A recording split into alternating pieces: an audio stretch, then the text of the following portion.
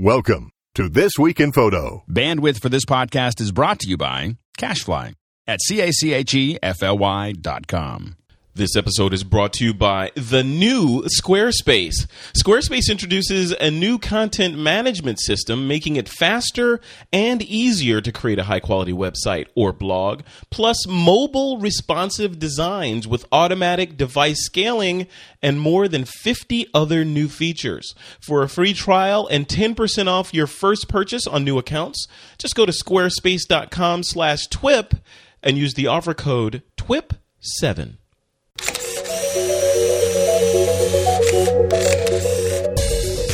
This week on TWIP, Canon enters the mirrorless market, a photographer's Instagram photos get published in Sports Illustrated, and some folks are buying followers and likes on Instagram, plus an interview with Gavin Syme on the Zone system. It's Wednesday, July 25th, 2012, and this is TWIP. And welcome back to TWIP. I am your host, Frederick Van Johnson. Joining me today on the show are some familiar... Actually, everyone on the show hasn't been on in forever. So let me just run down the names. It's Joseph Lenashke, Thomas Hawk, and our founding father, Alex Lindsay, is here. So, hey who's guys. The founding mother? I think it was Immaculate Conception, right, Alex? Yes, that's my story. I'm sticking to it. All right, guys, welcome. I thought it was Lisa Bettany. Oh, it's going to be that kind of show, isn't it? I'm not going to touch that one. Yes, yeah. Let me control. It's going to be a cat herding show. So let's roll through this. You want to start the show over? Is it like that? No. We this is a one take show, man. We don't start anything over. All right, Thomas, since you have so clearly threw down the gauntlet, what's been up in your world? We're going to talk about that a little bit when we get deeper into the show, like your letter to Flickr and all that stuff. But what have you been up to, man? Man, just kind of the same old stuff. Running around the country taking pictures. I just got back from Denver, and I was in Chicago, and I was in Salt Lake City, down and shot the Colors Festival earlier this year, and just been running around shooting stuff and hanging out online. I've been on Google Plus a lot. We've got a show there every Wednesday night, Photo Talk Plus, that I do with Lotus Carroll at 8 o'clock Pacific time. And kind of all the same stuff, publishing to Google Plus and Facebook and Flickr and Twitter and every place else that'll have me. You know what I tell people about you? You know, I was reading that Flickr letter, and of course we talked about it after you posted that and after Melissa Meyer came on as the CEO of Yahoo. But I look at you as kind of our Ralph Nader of photography. Yeah, you are our advocate. I mean, I love Flickr. I think, I've been on it since 2004, and I'm on it every single day, and I really do hope the best for it. And I think that there's, it's got a ton of potential, and, I think it's just kind of been neglected for a while. And, I'm hoping for big things. I hope that Marissa Meyer and her team will be able to turn some of that around. Yeah. Let's hope. Well, welcome to the show. It's good to have you. It's good to hear your voice again. Yeah, good to see you guys again. Hear you guys again. Hear us. We will see you on your show. You can hear us on our show. Joseph Lenashke is also here. A notable thing about Joseph is no longer single. Not that he was single before, but now he has jumped the broom and is a married man. Congratulations, Joseph. Why, thank you very much, sir. So how do you feel? Does it feel different being married? Yeah, a little heavier on the third finger there, but no, it's fantastic. It's really, really wonderful. That's good. Well, congratulations and welcome to the show. I know you have a lot of stuff to talk about with Aperture being updated and, of course, today's release of Mountain Lion. So we'll dive into that a little bit later, too. And then finally, last but not least, the founding father, Mr. Alex Lindsay. We managed to pin him down. We crossed the streams and Alex appeared. Alex, welcome. I'm location challenged. That's my problem. I'm never in one place long enough to podcast much anymore. So Alex, it's not your fault. I've been really happy that you've been able to keep it moving, because I think if you hadn't been here doing all of this stuff, the show wouldn't exist, because I'm Yeah, it's been a little crazy for me. It's been a little crazy, but I tell people it's not your fault, Alex. It's all the fault of the fact that the planet rotates and the sun thing and the whole planet rotating around the sun. It actually is all connected to to sunspots. It's sunspots. Oh, not solar flares. But I guess when there's a sunspot issue, I just don't have any reception. It's just hard to get on Skype. Got it. Yeah. So just update us real quick. What's been going on in the world of Alex Lindsay? Well, we've been doing a lot of, Pixel has been doing a lot of live streaming. So we just manage a lot of live events, and we've been doing that all over the world. So I was in Australia last week, London the week before. I'm going to be in DC at the end of this week. And, it's just been one thing after another where we just, it turns out that what we do is more unique than we thought it was. And so we're just really busy. And so we really are just managing lots of basically interactive live events. So if you're doing something live and you want to bring people in from all over the world and in a variety of different technologies and then have that stream back out to the world, and it's a little bit more complex than a standard video stream. And so that's what we've been doing. And of course, we learned a lot of it doing podcasts and doing all these other pieces. And so it's just kind of a continuing evolution, but it got real busy. So I don't know. So we've been just trying to. Most of our team wakes up not knowing what continent they're on. Yeah. It sounds like a geek's dream, though. I mean, you get to play with unlimited toys, with really cool people in strange places, right? It is. Where's the downside other than not sleeping? When you get over the fact, it's really easy to have first world problems and complain about your plane seat or the food or whatever, and then you just forget. Oh, right, I'm hanging out with incredibly cool people, and I'm all over the world, and I get to meet people all over the world, and so it really is a real incredible opportunity. Wow. Well, good. Congratulations. Sounds like the Pixel Core is running on all cylinders. So. Keep it more going. Than all cylinders. I think we need a couple more. Okay, the Pixel Core is redlining. So yes, exactly. That's pretty much it. We're about 5,500 RPM most of the time. That's cool. All right, guys. Let's jump into the show. There's a couple of topics that we have listed here. Canon has thrown their hat into the mirrorless market, so we're going to talk about that a little bit.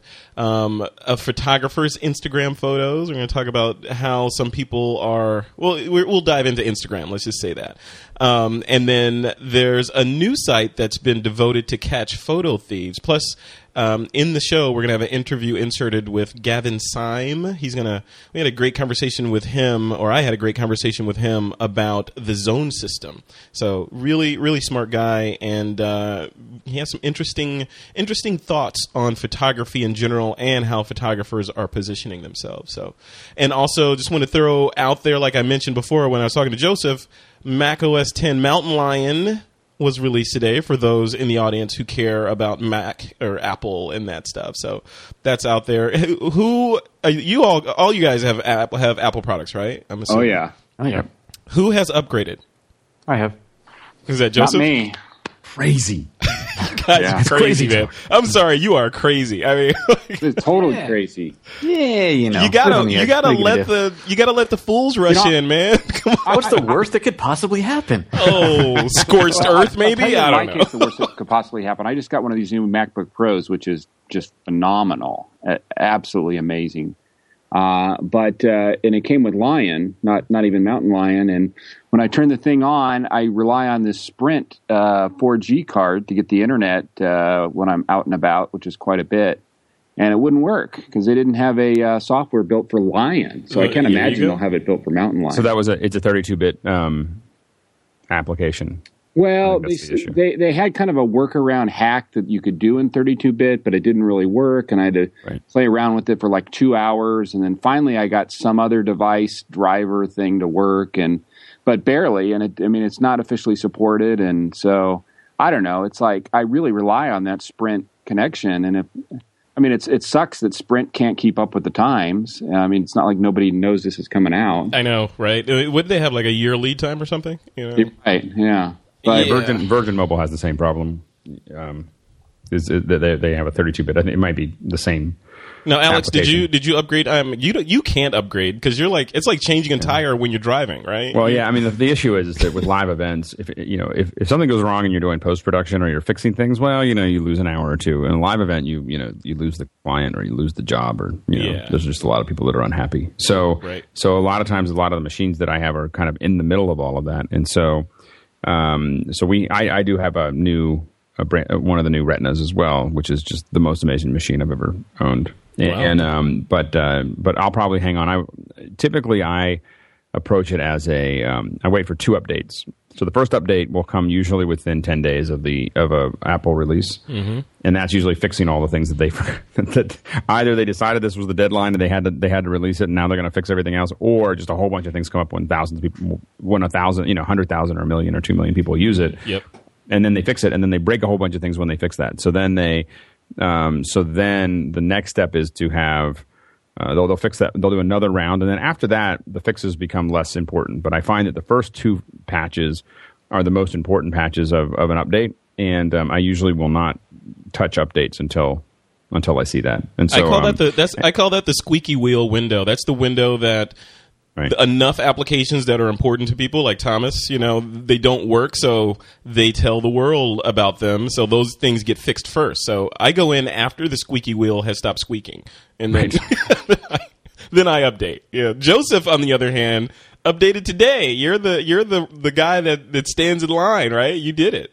I did it. Well, it's more than just that. Since I'm running the Aperture Expert site, people on there, of course, are going to ask questions, and they're going to want to know what's going on. And if I don't do it myself, then I'm just talking out of my rear. So I kind of have to jump into it just to help support them to make sure that everything is running on for them, and I can help out where I need to. Did you do it on your main machine or on a test machine or production? Yeah, machine? Typically what I'll do is I'll upgrade one machine but not the other, and I usually upgrade my main machine because that's the only way you're going to really find stuff is if I'm using it all the time. Oh. And yeah, obviously there's a bit of a risk in there, but worst case, I always do have another machine that I can jump back to.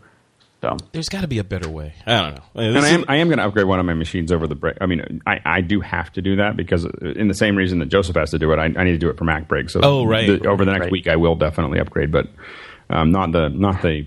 I won't upgrade my mainline ones. Yeah, I agree. I'm going to do my Air, but the machine I'm talking to you guys on now is my sort of production machine. It's an iMac sitting on my desk, but my Air.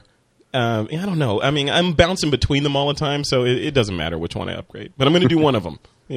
I think the Air makes sense because that's the one that has the AirPlay mirroring in it, right? It's enabled for that particular feature. So is it a new enough Air? It is. It is the newest Air. Yeah. Okay. Yeah. Yep. So I'll turn that on.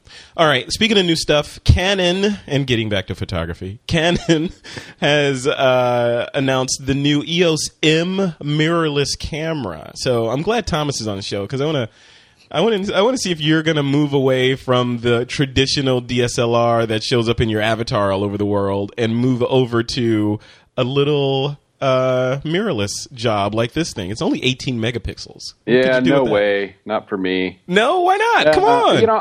Well, for the biggest reason is lenses. I mean, I've invested a lot in Canon lenses, and I just couldn't live without my 135 f2. And they announced a couple of lenses with it, I guess, but it's still way, it just doesn't have that sort of support, the depth of glass. And I think that the lenses are so much of a part of it for me. I mean, what do they got, a 22 millimeter f2? Yep.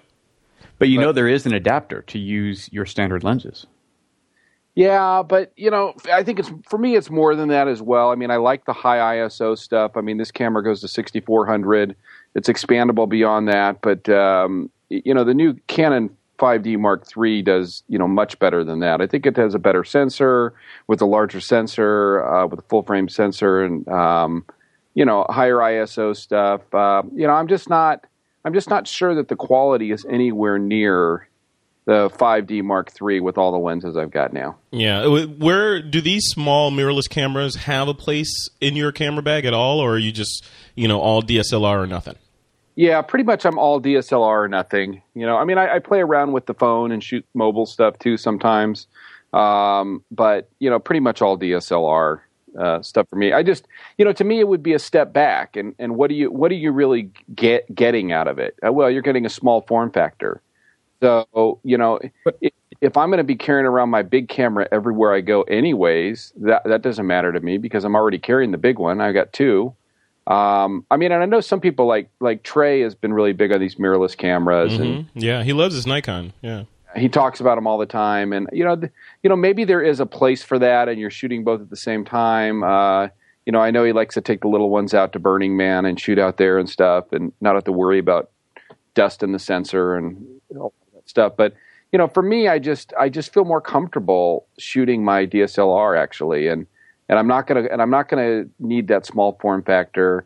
I mean, there might be something to be said for, you're trying to do, really covert street photography, or you're trying to be inconspicuous, but I'm just, part of it's just, I've been on DSLRs for so many years, and I'm just so comfortable and familiar with, the Canon DSLR and all my lenses and all that stuff. I'm just not eager to move to something that I look at as an inferior product. Yeah, no, I hear you. And if you've built up that muscle memory, and you've shot probably more pictures than all of us combined times some big number, right? So if you've built up that muscle memory and you know what it takes intrinsically to get the particular looking shot that you're going for, and it's working for you, fine. You got a system. Why rock the boat and add something new in there, right? Right. I mean, I do think a lot of people want a smaller form factor. There are people that just don't want to carry around a DSLR. I mean, in fact, most people probably don't. I mean, I'm kind of an odd duck that way. Most people, I can see where there's value for this, and there's certainly a market for it. So, I mean, I think it's great that Canon's doing it, but it's not for me. Yeah. Now, Alex, looking at the specs of this thing, like we said, 18 megapixels, but it's got a full HD movie mode with full-time AF, so continuous focus tracking, and what you've been crying for on the show, I guess a while ago when you were on, you were talking about having iOS style or smartphone style user interfaces on these things. So this has a 3.0 inch touchscreen on it. So do you see this camera replacing some of the things that you use in your daily world for doing the streaming and that kind of thing? Could this actually kind of slot in and be a higher resolution optical capture device? Yeah, I mean, here's the problem with the touchscreen is that I'm a proponent that someone needs to build just a raw case for an iPhone. I mean, like literally just a big sensor that's controlled with an iPhone. And I think that the opportunity. See, I haven't been on for a long time, so I can say this like I've never said it before. But the issue is that it's much bigger than just a touchscreen. The concept is really that if you created an SDK that said anybody can control the camera via an iPhone, and then you have all these iOS developers, what you would end up with is just an enormous number of literally specific apps that people write for time lapse or whatever that is just way more than it would be way more than Canon's going to think of or want to put in there. But people could build all kinds of specialty applications in an iPhone that would run the camera, and people, it would become its own little niche market, in my opinion. And so, and it just gets one of the problems that I find. I was in Sydney with Mike Seymour, who runs FX PhD and the VFX show, and we were having lunch, and then we were walking around taking photos, and he Ron has hung out with him, and other people have hung out, and he said it's really interesting to watch what different people use as the camera, and some people have these big cameras, other people have little cameras, and he said, I was walking around with my iPhone, because the reason is because I'm going to put it up on Twitter or something like that, and I don't want to deal with capturing it on, the photos that I was going to take. I didn't expect them to be. I did pull my bigger camera out later, but a lot of the photos were something that I want the immediacy of being able to upload it, from there, and I want it part of my larger library and my photo stream and all the other things that come with my iPhone. Yeah. So I'm very attached. I would love to have the quality that I get with my 5D, but the iPhone is that's what's in my pocket. My biggest problem with the mirrorless cameras, I think if someone's looking for a cost-effective way to do it and they're trying to keep everything a little smaller, I do think these make a lot of sense. But for me, the problem is that if I have an SLR, this doesn't replace. It's not as good as the SLR, and it's not small enough that it just fits in my pocket. I'm still carrying it around. Right. It's not tiny. And so for me, if I can't fit it really in my pocket, then it's not going to be something that just suddenly becomes something I carry around all the time. And so I think that's the challenge. And so again, I can see the use of it, like Thomas. I see the use of it. I just don't think this would be something that I would get. Yeah, and you bring up a good point too, and it's the purpose of the photos. Like when you're out, you're in Australia for business, and you happen to take some time to take some photos, but right. You're not shooting for stock, and you're not going to do anything with these photos, like sell them or anything. Right. Thomas, on the other hand, Thomas, not only you shoot for stock, but your images will probably have a wide variety of uses beyond just putting on Twitter and that kind of thing, right? Oh, sure, yeah. No, I sell images and sell stock for sure, and I do want that quality. Although, I think that you can still get pretty good quality out of these things, and probably even good enough to sell for a lot of stock use. Mm-hmm. Yeah. I just, to me, it's just, I want to get the best picture I can, and I just don't think I'm going to get a better picture with one of these than I'm going to get with my DSLR, and it just doesn't the larger form factor just doesn't bother me. Now, Joseph Linashke, you made the jump into mirrorless cameras a while ago, or did you? Am I mistaken there? No, you're right. Yeah, I've been carrying one of these smaller cameras for many years now, starting with the Olympus Pen back in, I think, 2009 or so. Right. And so you are, AKA, your alter ego is the travel junkie, so you're always bouncing around the world, taking photos and doing that sort of thing. Do these smaller form factors make that easier for you, or are these cameras just an adjunct to your DSLR? Well, they're an adjunct. It's rare that I would go somewhere without the DSLR, meaning go to a location, go on a trip, go to Vietnam or whatever. But I'm probably going to carry both cameras. Now, when I go out in the street to shoot, what I'm going to do will determine which camera I'm going to take. And I don't always want to have the big camera with me because I don't always want to be Joseph the photographer. I just want to be Joseph the tourist going out having a good time. But I do want to be able to get some great shots, better than what I might be able to get with my iPhone. But I just don't want to have to carry the big camera around. It's just not the mode that I'm in, if you will. So I do, and now I have the Fuji X100, which is a really great camera. It really is, but it's very finicky, and it's honestly, I'm not using it as much as I used my GF1 before that, the Panasonic Lumix GF1. But they all have their place, and I think as far as the product and the market goes, I think that it's going to be very successful because it is that step up from the point and shoot. And these days, there just isn't much of a point in owning a point and shoot. If you own a smartphone, if you own an iPhone or even some of these other Android phones out there that have really good cameras in them, it's almost like, what's the point of having a point and shoot? Mm-hmm. But if you don't want to step up to the full DSLR, just for your average consumer who just doesn't want to go that big or that expensive, for $800, this is a hell of a camera. Yeah, but Joseph, come on, let's be real. You have a big DSLR, you have an iPhone which takes reasonably good pictures.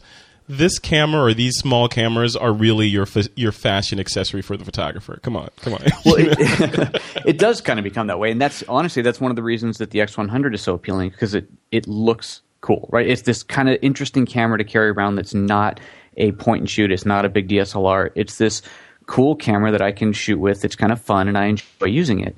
But that is one of the detractors for me on this camera. It has no optical viewfinder, which is a real drag for me. I don't like holding the camera out in front of my face, looking at the back of the screen. Oh, and it doesn't have manual knobs on it. I like the X100's big, you've got a big knobby shutter speed control. You've got a proper ring for adjusting your aperture. This doesn't have any of that. So it really is just a glorified iPhone. And at that point, it's going to get a better picture than my iPhone, but it's not worth it to me. It's just not worth it. So it sounds like the consensus overall is, it's all right. We'll wait and see.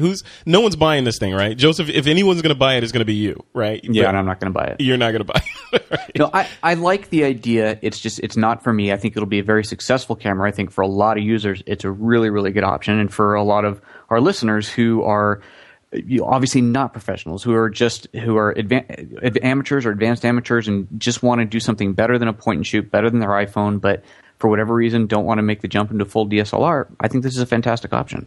All right, we'll leave it at that. We'll link over to this. Just real quick, the specs on this: 18 megapixels, APS-C, CMOS sensor. Like I said before, has a full HD movie mode with Movie Servo AF for continuous focus tracking. It's got a touchscreen, ISO 100 to 6400, a Digic 5 processor. It's going to retail for around $800, and it'll come with an EFM 22mm f2 lens. And the rumor is it will be available in October, just in time for Christmas. So check it out. All right, guys. The next thing that I want to chat about here is Instagram. So This next story, I know you guys are all looking at the show notes, but this next story is about a Sports Illustrated. We're all familiar with that magazine. Featured 18 baseball photographs by Brad Mangan, photographer Brad Mangan, across 6 opening pages, but they were all Instagram photos. So my question is, like Alex is a guy that goes to interesting places with just his iPhone taking photos. Were these iPhone photos or were these DSLR photos that were uploaded to Instagram? And is this the time now? I mean, has the iPhone and these lower resolution images hit the mainstream and it's really not the camera anymore, it's the photographer? Alex, what do you think? I think it's always been the photographer. I remember I was talking to somebody actually who was with you, and you took a photo, and they said, "Yeah, he did it." I said, "That was a great photo," and they said, "Yeah, he's got a great camera." And I was like, "Well, okay, so he actually knows how to use it too." Did I punch him in the nose? Did I punch him in the nose? And I had the interesting thing is that I have a friend Ian McKay, who's an incredible he's an artist, as far as drawing, and he does a lot of character design for Star Wars and everything else. And remember, he once told me, he said, if anyone ever complains about their pencil, I know they're not very good. It's just that's not, they say they can't get it done because they don't have the right tools. A good photographer is a good photographer because they're capturing that moment really effectively. They're getting the right angle. They're getting the right positioning. And the tool that they use obviously will improve it and make it more sellable and refine it. But it's totally possible to capture a lot. I think that the what we saw with Instagram, I think, is totally could be shot on an iPhone. Was it? I'm not. I don't know. I think that it's the point is that it's really about the framing. It's about the timing. It's about getting all the composition right, and that can be done with anything. Yeah, anything that captures an image. I totally agree. You're preaching to the choir, because that's what I say. It's having more technology will open certain situations to you that weren't available to you before. But without having that mastery of light and composition, exposure, and just the basics of photography, you got nothing, right? You're just shooting in manual. So Joseph, what do you think about this? I mean, is this the time for just any current device to be sort of a real, I'm holding up quote fingers, a real camera? Oh yeah, it's like Alex says, and we've always said on the show, it's all about the photographers, not about the equipment. And I'm looking at the pictures now, and they're great. And in my mind, there's no question that these are iPhone pictures. You don't have that shallow depth of field that would telltale someone with a DSLR. Yep. They look like iPhone photos to me that have been processed through Instagram and a variety of other tools. And he lists on the website, on his blog post, he's using things like Snapseed and Camera Plus. And, I absolutely love shooting this way myself. And I mentioned earlier, I'm not using that X100 quite as much as I thought I would.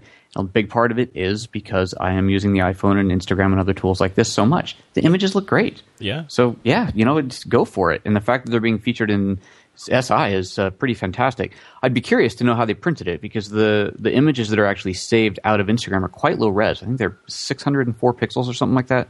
So they're really quite low. So I'm a little curious about that, but what I'm seeing on screen here looks fantastic. Yeah, it does look great. It's really interesting just to see the direction where things are going. And that's what you say brings up a good point for me, because the main reason why I never made the jump into the APS-C sized smaller body cameras is because my iPhone fills that gap so well. Right. And I feel like, plus I'm still a Luddite with my G9, but plus it's like, when I'm out and about, I have my iPhone with me and I can shoot, edit, and share from right there. Or I'm going to have one of my DSLR bodies with me. And, like Thomas says, I'm familiar with that. If I'm going to do serious photography and I want that level of crispness or bokeh or whatever, I can pull out that thing. So, Thomas, what about you? I mean, do you looking at your body of work? Yeah. I mean, you have more images out there than many stock agencies have. Do you see yourself moving into adding these lower resolution iPhone type images into your sort of cache of images? Yeah, I think so. I've got some in there now. I do shoot occasionally. I made the switch a few years back from iPhone to Android, so I'm using Android now. But okay. I think I don't use it as much, but I certainly I think the fact that this is featured in Sports Illustrated is fantastic. I think that these are absolutely legitimate photos. a good friend of mine, Troy Holden, you can find him on Instagram under Troy Holden, has done some wonderful, wonderful work with his iPhone. I mean, wonderful street portraits running around the Tenderloin. I mean, really compelling stuff.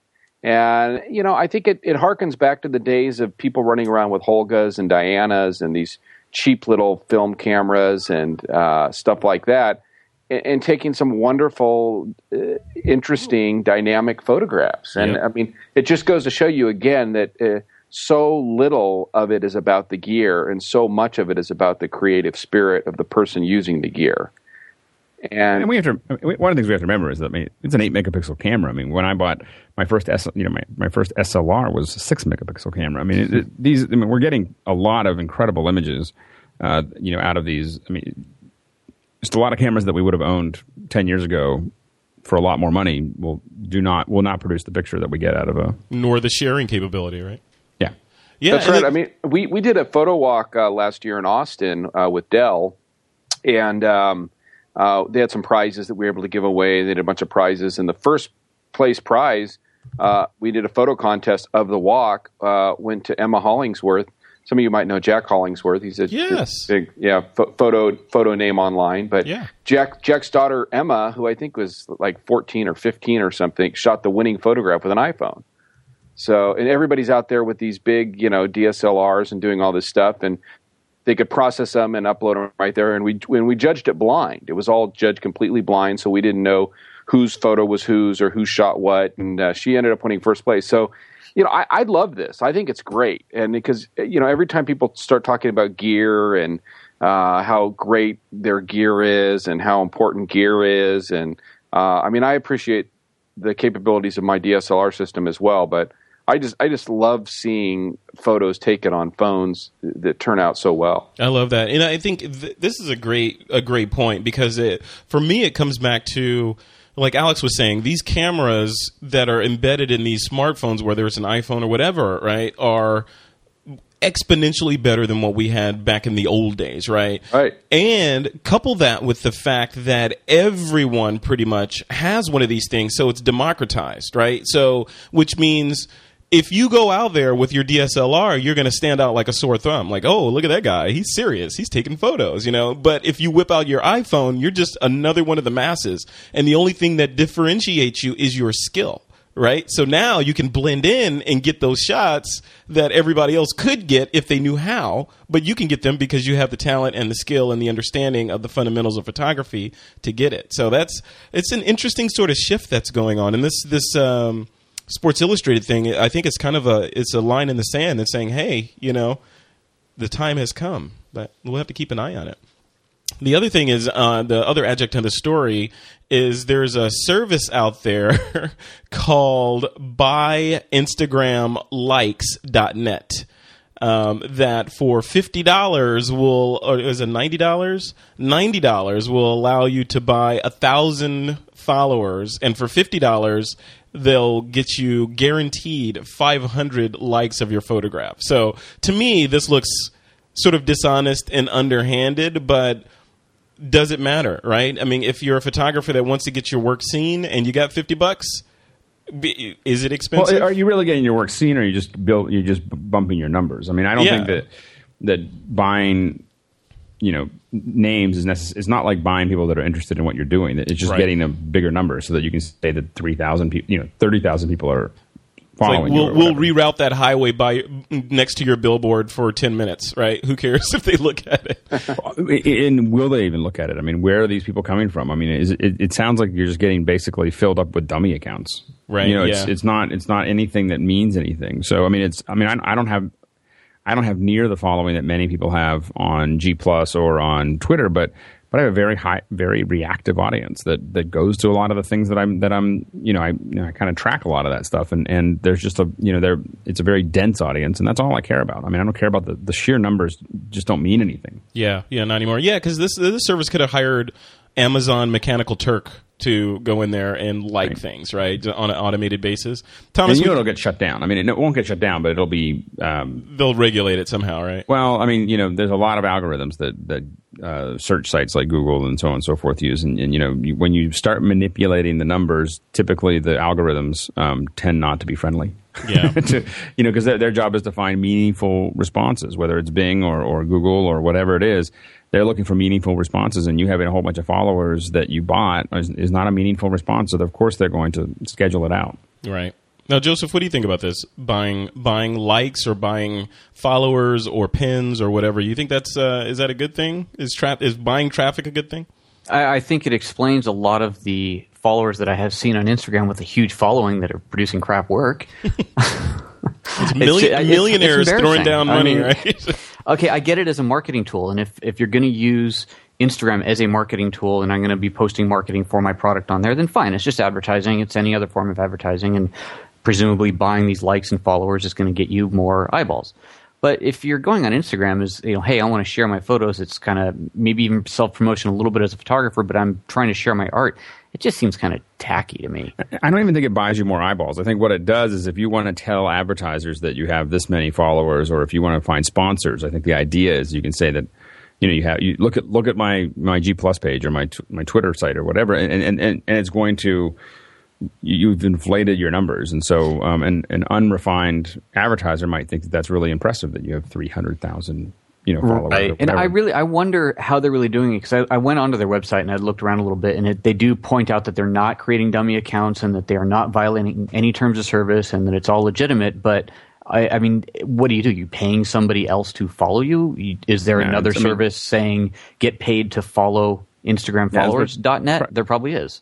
Yeah, it's probably a whole bunch of people in India that have these accounts, and they get paid to follow people. Thomas, where do you fall on this? Because you've got a ton of followers on most social networks. I don't know how big you are on Instagram, but you've worked presumably really hard to build the audience that you have. What do you feel about somebody going in that made some extra money on Apple stock or something and buying a bunch of followers to try to catch up to you? Yeah, I mean, I think it's ridiculous. I think, first of all, I don't think it's at all effective. I think, you can buy followers, whatnot. These are not people that you even want following you. I mean, part of having followers and part of, social networks and part of being a part of the community is engagement. And you want people not just to like your photo. You want to have a relationship and you want to talk to people. And I think some of the most successful people that I've seen online, whether they have 200 followers or 2,000 followers or 20,000 or 2 million followers, it's how often they engage and interact and work and hang out with people. And I think when you sort of buy this, one, what are you really getting? Yeah, maybe you're getting some credibility that can dupe some advertiser or some sponsor into thinking that you're a bigger deal than you are. But even that, I mean, really, 1,000 followers on Instagram, if you have, 9,000 or 2,000 or 12,000, I mean, does it really matter? I mean, how many people have this many followers? There are so many people with that many followers. I think it's kind of a meaningless metric. And I think it's also just bad precedent. You every now and again you hear about people on Twitter, so-and-so celebrity or politician or somebody was sort of caught buying followers. And I think it leaves a bad taste in people's mouth. I mean, so I don't know. I think it's kind of deplorable. Yeah, I like that. Deplorable. We'll quote you as that. Thomas Hawk says, your business is deplorable.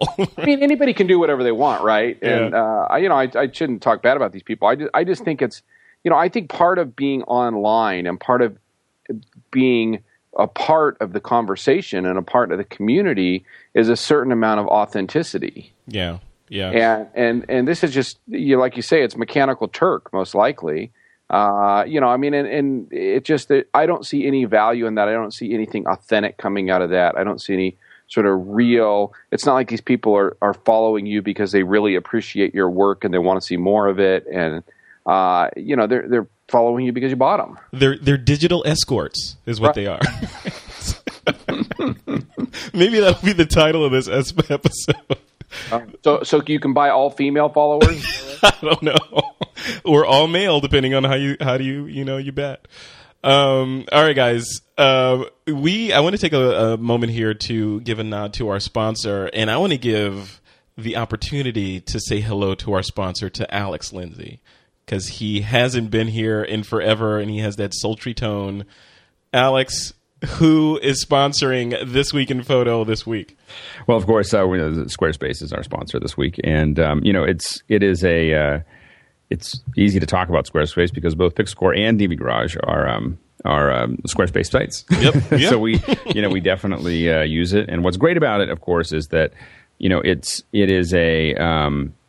it's a site that basically you can design what you want, and it can all be WYSIWYG. You don't have to know anything about code or anything else. You just put it together. You can make it look the way you want it to look without writing all that code. If you have, if you actually can code, of course, you can add all that customization in as well. So if you want to add e-commerce or some more complex things that are very customized to what you need, all of that's there as well. So it's really goes both directions. And there's the new Squarespace is pretty amazing. I mean, they have a I got that email. I want to hear about that. Yeah. So we've just started to dig into it ourselves, but it's been in beta for a while, and basically the new Squarespace is just a lot faster and easier. Everything is drag and drop.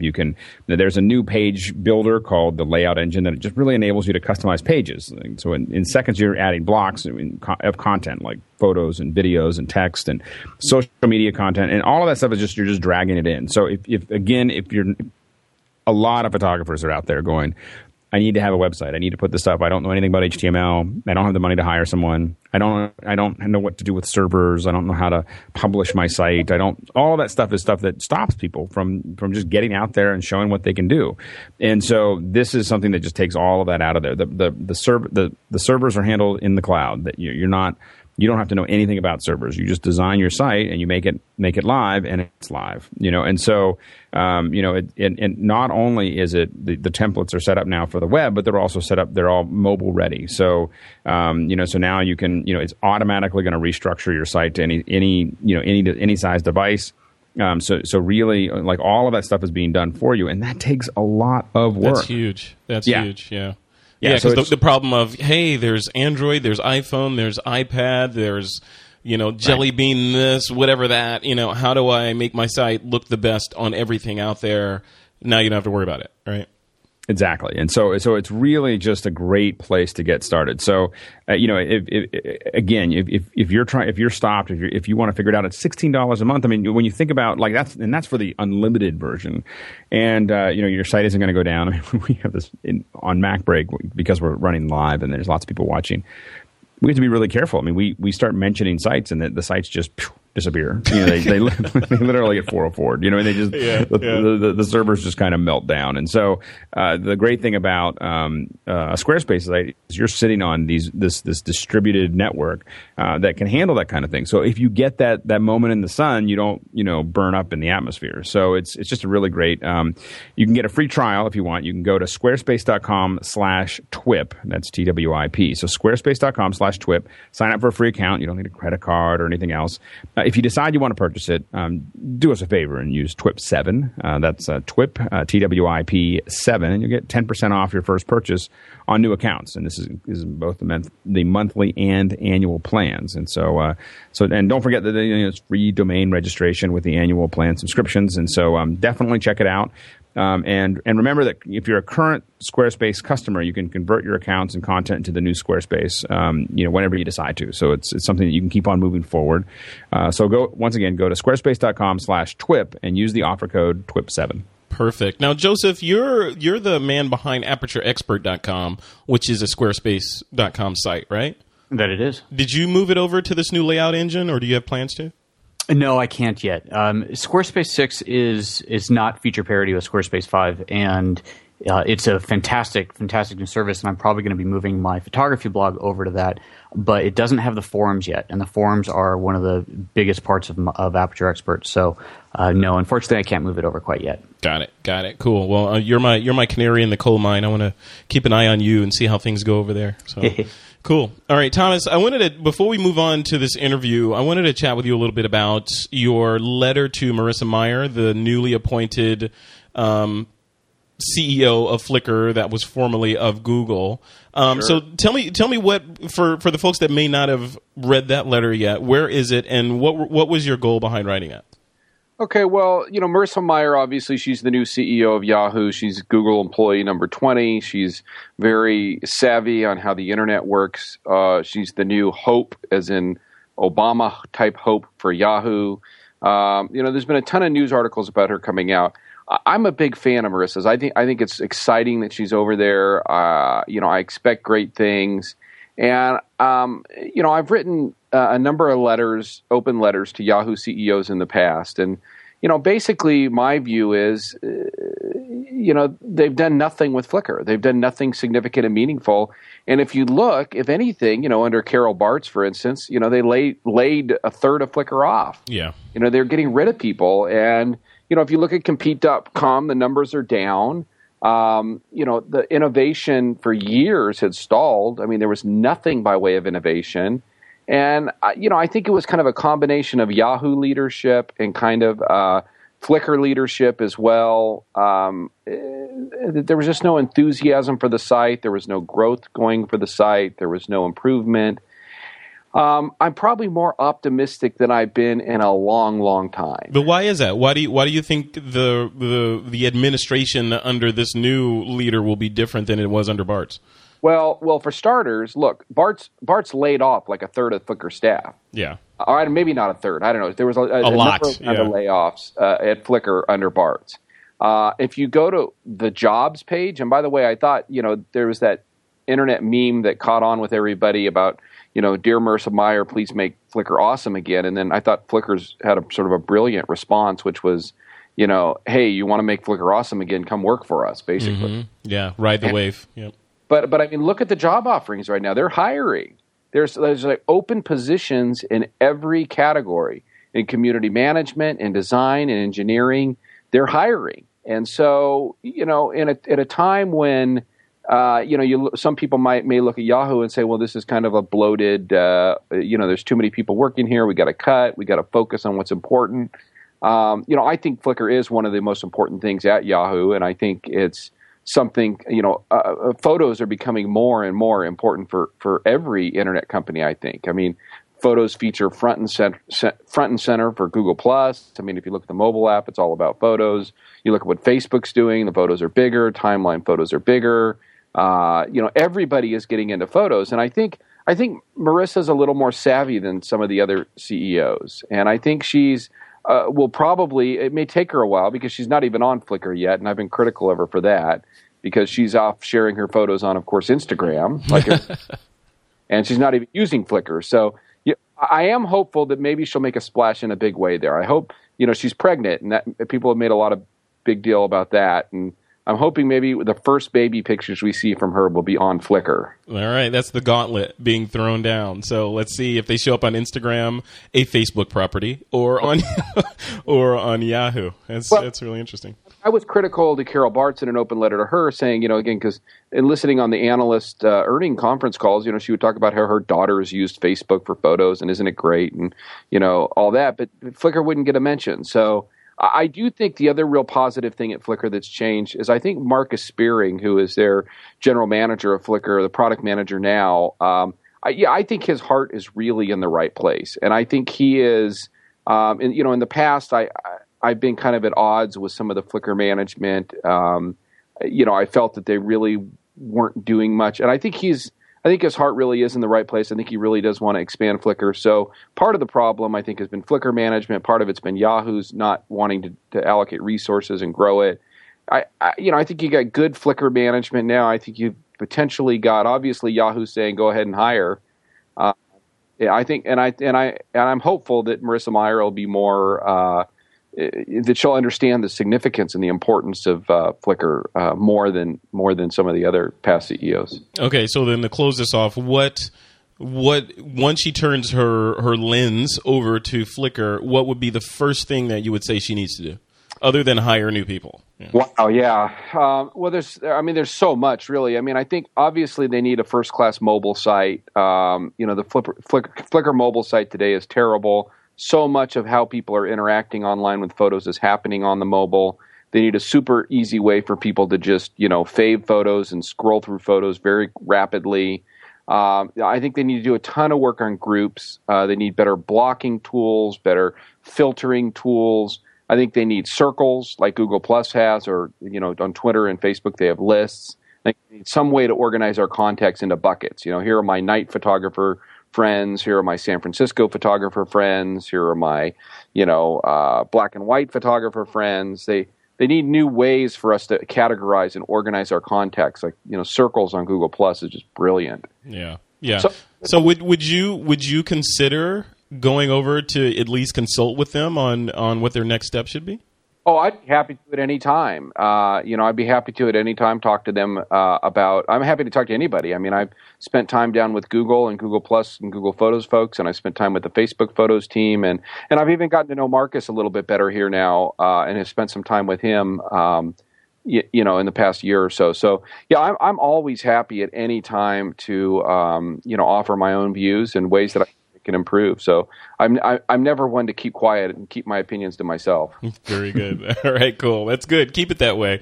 Again, Ralph Nader, ladies and gentlemen. So we'll leave that particular piece at that. Right now, I want to dive into this interview that I did a while back with Gavin Syme from Syme Studios. He and I discussed the art and history of photography, and we dove into some deep discussion about just light theory and the zone system. So check it out.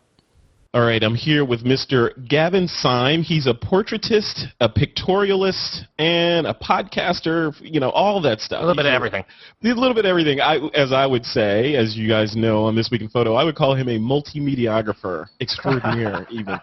But he does all this cool stuff. It's a sin that we haven't talked before. I mean, Gavin has been doing a lot of stuff that parallels what This Week in Photo is doing, what I'm doing, all this stuff. So we're correcting that now and aligning with Gavin. He's going to come on TWIP regularly.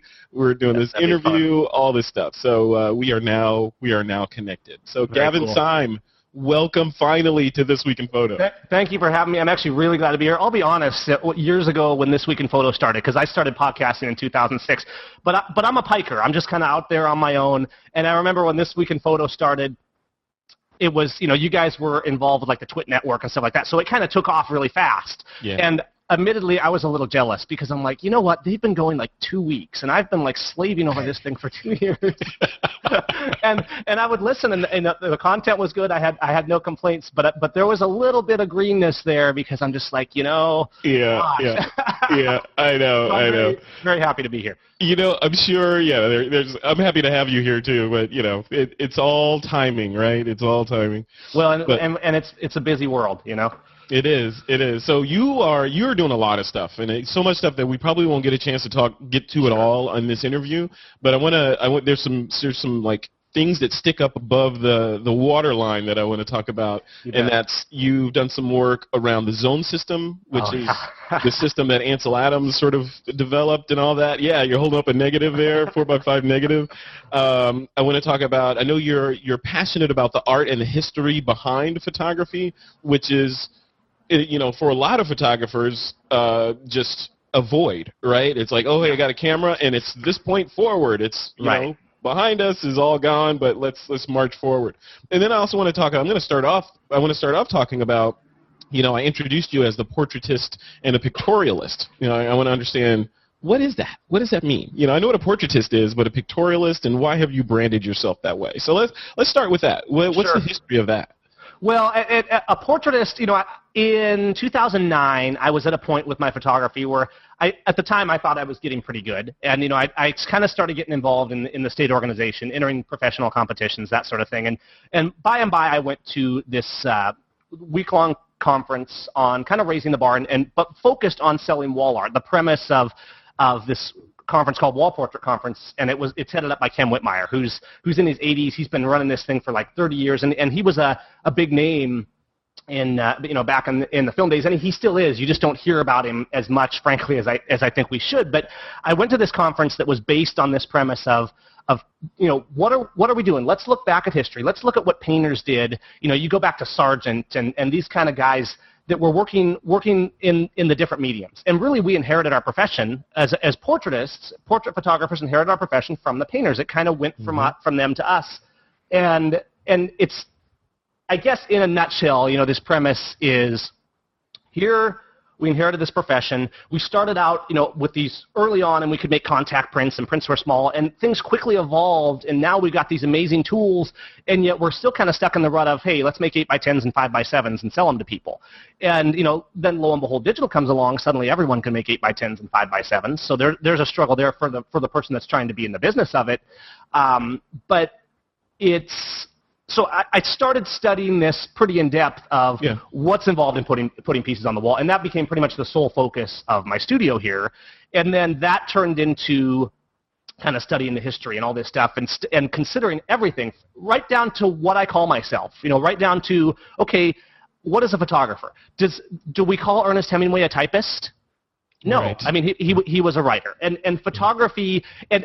Some people say, oh, well, you're kind of picking at straws. Okay, maybe I am, but we're in a world where, everybody has a camera, and a lot of them are photographers or they want to be photographers, and fine. I mean, I understand. It's cool to buy these cool cameras and all this stuff, but if you're trying to distinguish yourself and sell a product, I think it bears thought. I mean, to me, pics are something that cell phone takes, and photographs. I think it wasn't so long ago that there was a line that consumers understood the difference between a snapshot and a photograph, and I think we've kind of lost that a little bit in this Facebook age.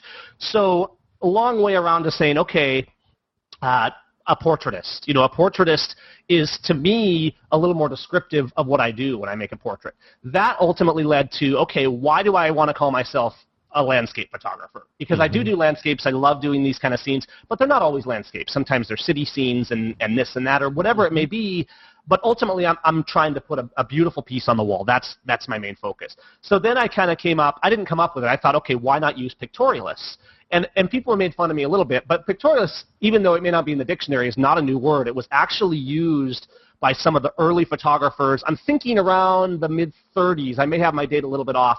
But Ansel Adams was actually early on part of a group, and they called themselves pictorialists, and they were a group that were trying to push the idea of doing creative stuff with the negatives and mixing. I think they do things like scratching negatives and trying to do textures and just trying to do, trying to make more of an art form out of photography. And ultimately, Ansel Adams went away from that and tried, kind of promoted himself as the more natural photographer, although, as we know, he did a ton of work in the darkroom. So while I'm not mimicking necessarily the style exactly that they were doing back then, I thought, okay, here's a descriptive word.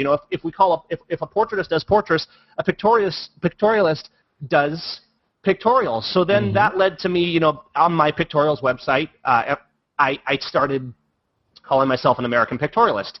And then I put that on my truck, and so I'm driving around the country with this sign that says Gavin Sam, American Pictorialist, and people are walking up to me asking me, hey, what's a pictorialist? And so it's worked. Not that everybody needs to do the same thing. I don't think that we should all call ourselves an American pictorialist, but I think the word portraitist, pictorialist, I think those kind of things can be descriptive of what we do, and it's branding. It's I guess to me it's the careful thought of how do we want to present ourselves. Yeah, it's what we were talking about before. It's kind of like, it reminds me of the animated movie The Incredibles. You remember that? When, that was awesome. It's one of my favorites. when the evil villain at the end says he wanted to make everyone a superhero because when everyone is super, no one is super, right? When everyone has a camera, everyone's a photographer, right? So if you call yourself a professional photographer, it's like you walk into a crowd and people are like, hey, what do you do? Oh, I'm a photographer. And now it's like, oh, really? Yeah, so's my niece and my dad and my grandfather, Exactly. So how do you rise above that? Right. So it's interesting, I love talking to you about this because it's interesting. Some people say that you have to rise above that by having better gear than that guy. So if that guy has a 7D, then you need to have a 1D Mark III, so, and that makes you a better photographer. But I love the way your tack on it is you're saying, you need to become an artisan, right. And it's a craft. And put your brain, be a craftsman of your work rather than just, because the word photographer means someone, capturing light, right. You're graphing light. So in essence, anybody with a camera phone is a photographer now. Well, and that's the thing. And I'm sorry, go ahead. I'm interrupting. No, go for it. It's sometimes people get annoyed with me because I'm a little bit of a fanatic, okay, but I like to have fun with it too. I'm not, I try not to be too stern about it, but at the same time, I say, hey, let's be realistic. It's an industry that's inundated, and if you're going to come in and say, oh, I'm going to be a photographer, I'm not going to, and I do this on my podcast and on my posts, on my blog and stuff like that. I say, I'm not going to play games with you. You're probably getting into the hardest business you could possibly get into right now if you're trying to make money at it, and let's think about every angle. And we do need to study our craft. It's weird to me that the art seems to be the only industry that work this way. Some analogies I use is I say, well, what if I carve a sliver out of my hand and then I go into the hospital and I say, hey, I took a sliver out last week. I want to be a surgeon. Well, they're going to call security. If I go into the airport with an air hogs and fly it around, they're going to arrest me or they're going to think and say, hey, I want to be an airline pilot. So it's weird that in almost every other industry we have to study first and then be a practitioner later. It's okay to be an apprentice. It's okay to be learning. And I push that pretty heavy too, is why I think a lot of people ruin photography for themselves because they think that simply because they have a camera, they have to go in the business. Well, first of all, the business isn't for everybody. Some people just want to do it for the love of it. But also, maybe you don't want to be in business yet. Maybe you just want to enjoy it. Just if you're studying law, you probably don't want to be in the Supreme Court trying to argue a case on the third day and have no idea what you're doing. So I'm always thinking, first of all, always trying to challenge myself, but also as an industry. How can we raise the bar? How can we change the consumer perception of here's a snapshot, and those are okay, those are great. There's nothing wrong with a snapshot. iPhones, all this stuff. I just came back from a 4-month road trip over the winter with my family, and I've got my iPhone right here. That was my snapshot camera, and this is my 4S. It worked great, but I knew when I had that iPhone out, I wasn't considering that art. Okay, and people say, well, art's in the eye of the beholder. Who are you to say? Okay, fair enough, but when I pulled out my Mark II or my Linhof or something like that, my perspective was different. On the one hand, I'm making a snapshot, and sure, I wanted the composition to be good and this and that, but it's for Facebook, it's for my friends. And this over here, there was a strong line in my mind of, okay, now I'm making a photograph.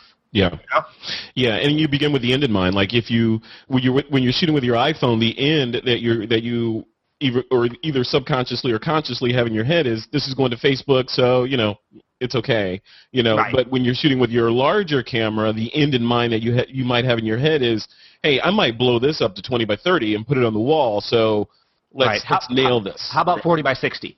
Or 40 by 60. I see that printer behind you. I want that, by the way. That's my printer, and that's a 65-inch print hanging over it. I really was heavily influenced and taught a lot about this, and really inspired to this by Kim Whitmire, who's a master. You walk into this guy's studio, and this is what family portraitures should be. You have 70-inch prints on the walls of families riding their horses through these golden pastures, and it completely changed the way I thought about photography when I quit thinking of myself as someone who takes pics and started comparing myself with what have we done throughout history? What did the painters do? How did we inherit that? What am I trying to accomplish? And how is it relevant? Facebook likes are great, but I want, they don't pay the bills. And right. It's like art has become something that we appreciate on Facebook. How does that mean anything to history? I want to, and this may sound a little pretentious, but if I do a family portrait, I want it to be something that is, at least the grandkids are fighting for 60 years from now, and maybe that 100 years from now is hanging in the museum. Now, maybe that won't happen, but if I set that goal for myself to think about it in that way, it changes the way I look at it, because I get away from this perspective of, and just taking tons of photos because I can. I've gotten to the point sometimes where, I'll go out and look at a scene, and 4x5 has led strongly to this, but even with my digital, I'll take 1 or 2 frames of a scene, and because I'll sit there and I'll think about it, and I'll analyze composition and tone and visualize and think about what I want to do in the zones and all this stuff for 15, 30, I think the longest I've spent sending up for a single photograph is about 2 hours. Wow. And that's great. And it was my longest exposure ever. It was a 2 hour and 20 minute star trail. And, normally we walk in there at night and we say, oh, I want to do star trails. And you kind of trip around over the bushes and try and figure out how to get your focus set up and where your composition is. So I said, hey, what if I parked the camper 100 yards away? This was up by the Grand Canyon. And then what if I really think about how I'm going to set this up in the daylight? And what happened is I'm walking around this tree and thinking about what the stars are going to do, and I just couldn't stop. I'm like, okay, well, this is good, but what if I change the perspective here? So pretty soon I'm like 2 hours in. I'm doing test frames. I'm taking them back to the trailer, checking my focus, making sure everything's good. I got everything set up exactly the way I wanted, left the camera out there, went back and roasted marshmallows with the kids, and then came back and set up this exposure. once it was dark out, and it was the best star trail I've ever done, and it made all the difference, that planning. Anyway, that reminds me of this. Just yesterday we just recorded an episode 255, I think, of This Week in Photo, and the main topic or our feature discussion was about what I call deliberate photography, and that's exactly what you're describing.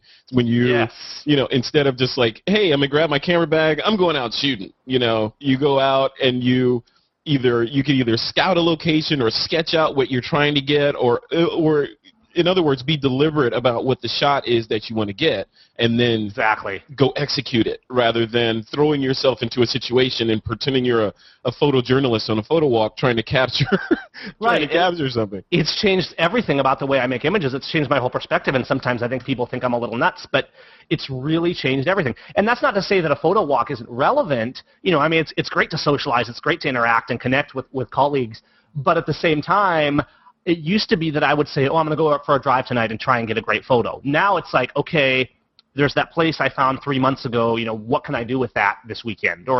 Because on this trip, 4 months on the road, and I'm probably going to come away with, 15, roughly around 15 new pieces, new gallery pieces. To me, I'm thrilled about that. I don't need 1,000 photos. If I go somewhere, I just need one. I just need one really great one is all I need. Yeah, totally. I want to pull up this image that you just sent me in the chat here, this 140 minutes of night. I want to have you just sort of talk through this a little bit for the folks that are watching this in the Hangout. Sure. So here we go. You should see it now on your screen. There it is. Yeah, cool. So, okay, talk me through the technical sort of aspect of this. Like, what were you shooting with? What's the lens? You had a tripod, obviously, unless you were really...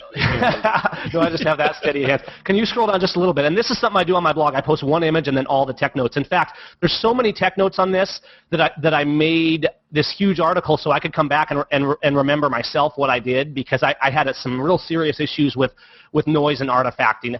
A lot of us probably know this, but the more our sensors heat up, of course, the more noise we get, but also we get into hot pixels and artifacts and things like that.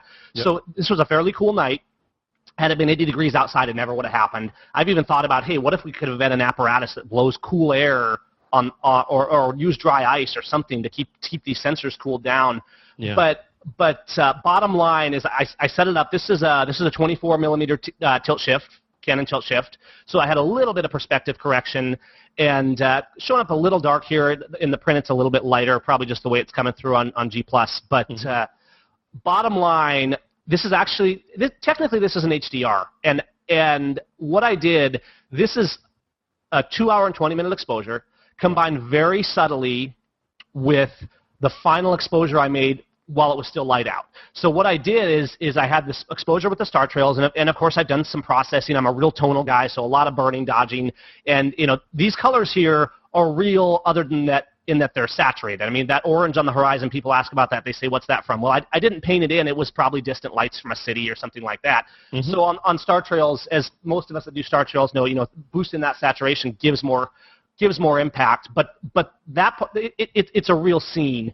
And then what I did is really carefully just went across here and painted in for an HDR. So not like a Photomatics merge or anything like that. I teach a lot about dynamic range, and early on I was kind of this HDR guy that I did portraits with HDR and this and that. But to be HDR, it had to be 3 or more images, and you had to tone map and all this kind of stuff. Yeah. And the more I worked with HDR, I realized, gosh, HDR isn't a style. HDR is about light, and if you want to do that really intense, grungy look, and there's a reason for that, fine. But that's not really HDR so much as HDR is about the light itself. It's about what we do with it. HDR is high dynamic range. Yep. So to bring in this case, I used one of my HDR techniques and just kind of did that masking to base with the lighter layer and the darker layer. The biggest struggle on this was the noise. There was tens of thousands of these little white dots, kind of different than noise. I want to call them hot pixels. That may not be the correct terminology for it, but these little white dots. And I didn't do the in-camera long exposure noise reduction, but I did do a dark frame after the initial exposure, so I could then match it up and use the blending techniques to subtract the subtraction frame. Yeah. And even that wasn't enough, so it's all noted in there. To be honest, I thought I wasn't going to get it because I'm like, I can't get rid of these noise things. So I was using layers and this and that, and there was just too many of them to clone out. So I was using a combination of subtraction frames and noise reduction and all this stuff And it was a real learning experience because now I do the long exposure noise reduction in camera. It's not perfect, but it helps because for me doing the subtraction frame, there was still stuff it wasn't getting. It was kind of putting little holes in the image here and there, and it was a real struggle. And contrasting to that, now that I'm also working with film, it's different because while you have the reciprocity failure, you don't get noise. The noise is the same on a long exposure, and that's really cool. On the other hand, you got to calculate for the fact that the longer that exposure goes, the less sensitive it becomes to light, which gets complicated when you're talking about power. Well, that reciprocity failure is sort of analogous to noise in some ways, right? Yeah. Other than the fact that if you get it right, if you nail it and you compensate correctly for the reciprocity, theoretically you can have a beautiful clean image, which to me is really cool. Yeah, that's great. So what was the for the 140 minutes of night? What was the final destination for that image? Did it go on the wall, or was it a client? The final destination was for a wall piece, and I've done some test prints. I haven't officially released it. I'll probably have like a master or a limited edition on that's somewhere around 40 or 50 inches, and then some smaller ones in smaller, maybe a 30 and maybe a 24-inch open edition or something like that. But ultimately, yes, that's the goal, is to put it on the wall. And I do these images and I work on them, but sometimes I take a long time deciding what I'm actually going to do with it. This one was made last spring.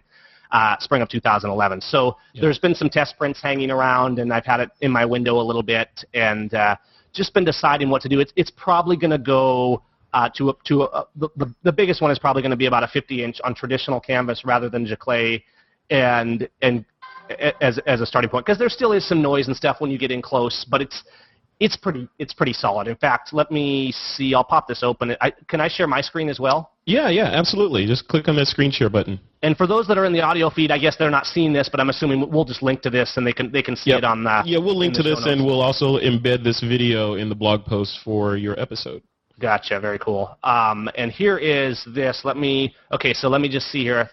I just need to click the screen share button then. Yep. Just click the screen share button and then pick the window you want to share. So desktop. And tell me if this works. There you go. So if this is my desktop, are you seeing Lightroom now? Because I'm in full screen mode. I'm seeing Lightroom. Yep. Okay. So here's the file for this one. And let me just bring this up full tilt here to 100%. And it's probably compressing this, but the bottom line is I really took my time, and I'm glad I did, because it was tripoded, of course, and I was real careful to keep it still. The funny thing is with these cameras, if you look at the metadata, it only says 2152 seconds. Well, it was 2 hours and 20 minutes. At some point, for some reason, the metadata stops counting. Interesting. Wow. And so it won't keep track beyond a certain point, and I don't know if that's probably different on every camera, but it is actually the full deal. There it is loaded up, and it's probably not showing this glare. I think I may have 100% crop of this on the website, but there's quite a bit of foreground detail in here. I really have almost no shadow clipping because of that initial exposure that I was able to blend in, and took a little bit of extra time on the trees and stuff because they're thin, but ultimately it worked. I'm really proud of this one. Even if I don't sell a lot of this one, to me it was a turning point in terms of thinking, okay, I don't need to take 10 photos an hour. I just need to slow down. And what hardware were you using? What camera body? What lens? This is a Mark II at ISO 100 on a 24mm TSE2 at f8. Okay, got it. Yeah, got it. And beautiful. Thank you. And so this was a fun one, and I've been kind of enamored with Star Trails since. But there's some people doing beautiful stuff with Star Trails out there, and it just, I have a thing for really long. I know we can do these incremented Star Trails, and then we kind of merge them all together. But there's something about it. It comes out of the camera, and I've done this long exposure, and I just really love seeing how far I can push the cameras. And I'm a long exposure nut all over the place. I mean, I use a B&W 110, which you're probably familiar with. It's a 10x neutral density, and I just love it because you can get 2-minute exposures in broad daylight, and that changes the way the world looks. I mean, here's this $99 filter that you can put on there that completely changes the way you see the world, and so that's fun too. Now, if I click the screen share button, I'm assuming this will turn off. Yeah, that'll toggle it back off. Yep. Back to my. So then Gavin, let's talk a little bit about the zone system. So that's another thing that I've read that you are, you're really deep into that. So let's start with defining what the zone system is for folks that may not be familiar with it, and then let's talk about what you're doing with it. Super. The zone system was developed, I can't remember the date, but it was developed by Ansel Adams and Fred Archer. And essentially, in a nutshell, because obviously I could spend a lifetime learning about the zone system, and there are certainly people out there that are far more experienced at it than me. But the zone system gave a basis for kind of a start to finish process for managing light and exposure, all the way from how we expose in the camera to how we develop a film to how we print it, so that everything in each step was dialed in. And neutral gray came out neutral gray in the print. So you calibrate your developing, you calibrate your printer, you calibrate how you were going to expose and meter. That's kind of the nutshell of the whole process. What I did when I started getting into 4x5 is, people said, oh, well, if you're going to do black and white, you use the zone system. For some reason, people think the zone system is just a black and white thing, and it's really so much more than that. If you take the zones, what I'm going to do is I'm going to switch back to screen share. Yeah, go for it. For those, because I actually have some stuff I can show you on here, and for those that are in the audio feed, there's an article called "The Zone System for Digital" on my site that has pretty much everything we're going to be looking at in here. But if I pull up, I think I pulled up a keynote that I had on this real quick, and I won't go through the whole thing, but I'll just kind of give you the this is great. Yeah, go for overview here. And so there's the zone scale right there. The zone scale is 11 squares, essentially, from 0 to X, or 10. V is middle gray. So if you visualize this scale, if you're not seeing this, visualize pure black to pure white with these squares in between, each square representing one stop. So that's kind of the core of the zone system that everything revolved around. Okay, so while yes, you can get into darkroom and all this kind of stuff, a lot of us aren't doing that today. So in simple terms, the zone system, number one, and this is amazingly powerful. Number one, it gives us a way to communicate tonal value. I mean, have you ever been out in the field or looking at a portrait and you're talking with somebody and you're saying, well, that needs to be darker there, or let's tone that down. The zone scale it's a language of tones. So, hey, zone 1, and you can actually, there's a great Wikipedia article on the zone system that kind of describes each zone. But zone 0 is black. Zone 1 is almost black, but a little bit of shadow detail. As you're going up through, zone 5 is 18% gray, and all the way up to, zone 9, which is almost white, but a little bit of detail, and zone 10, which is clipped white again. There's 255. Yep. So here we have this scale, and number one, now you can communicate a tonal value, which is useful if you're dealing with other people. But number two, let's say you're out in the field, and gosh, when I got a Pentax digital spot meter, which reads in exposure values, and then I started kind of corresponding this with the zone system and looking at how this can help me. And at the same time, I was trying to push myself to visualize more. To instead of just taking the picture and making a picture, I wanted to take my time and see a photograph in. I think that's you, not me. That was me. Sorry about that. Good. See a photograph in the mind's eye, as we've probably seen Ansel Adam talking about that in a few of the videos that are out there, and then you combine that with the zone system. So what happens is, let's say I'm looking at a scene, and maybe there's a river here, and there's trees, and maybe there's a sunset sky in the background, and suddenly I'm looking at it, and okay, here's a beautiful scene, and I'll need to think about composition and all this stuff. But in my mind, I can start to see those values. I can say, okay, this sky up here is pretty bright. It's probably up around, zone 9 is, or maybe zone 8 is how I'm seeing it. But here's my subject. My subject is this stream. Where do I want to place the tonal value of the subject? And then how is everything going to relate as I go through that? The zone system relates every tone we deal with to our mind's eye, and you can understand it in less than a day. I mean, the basic concepts of it. You could spend a lifetime going through this. But if I look at these scenes and say, all right, here's my shadows. Those are down around zone 1.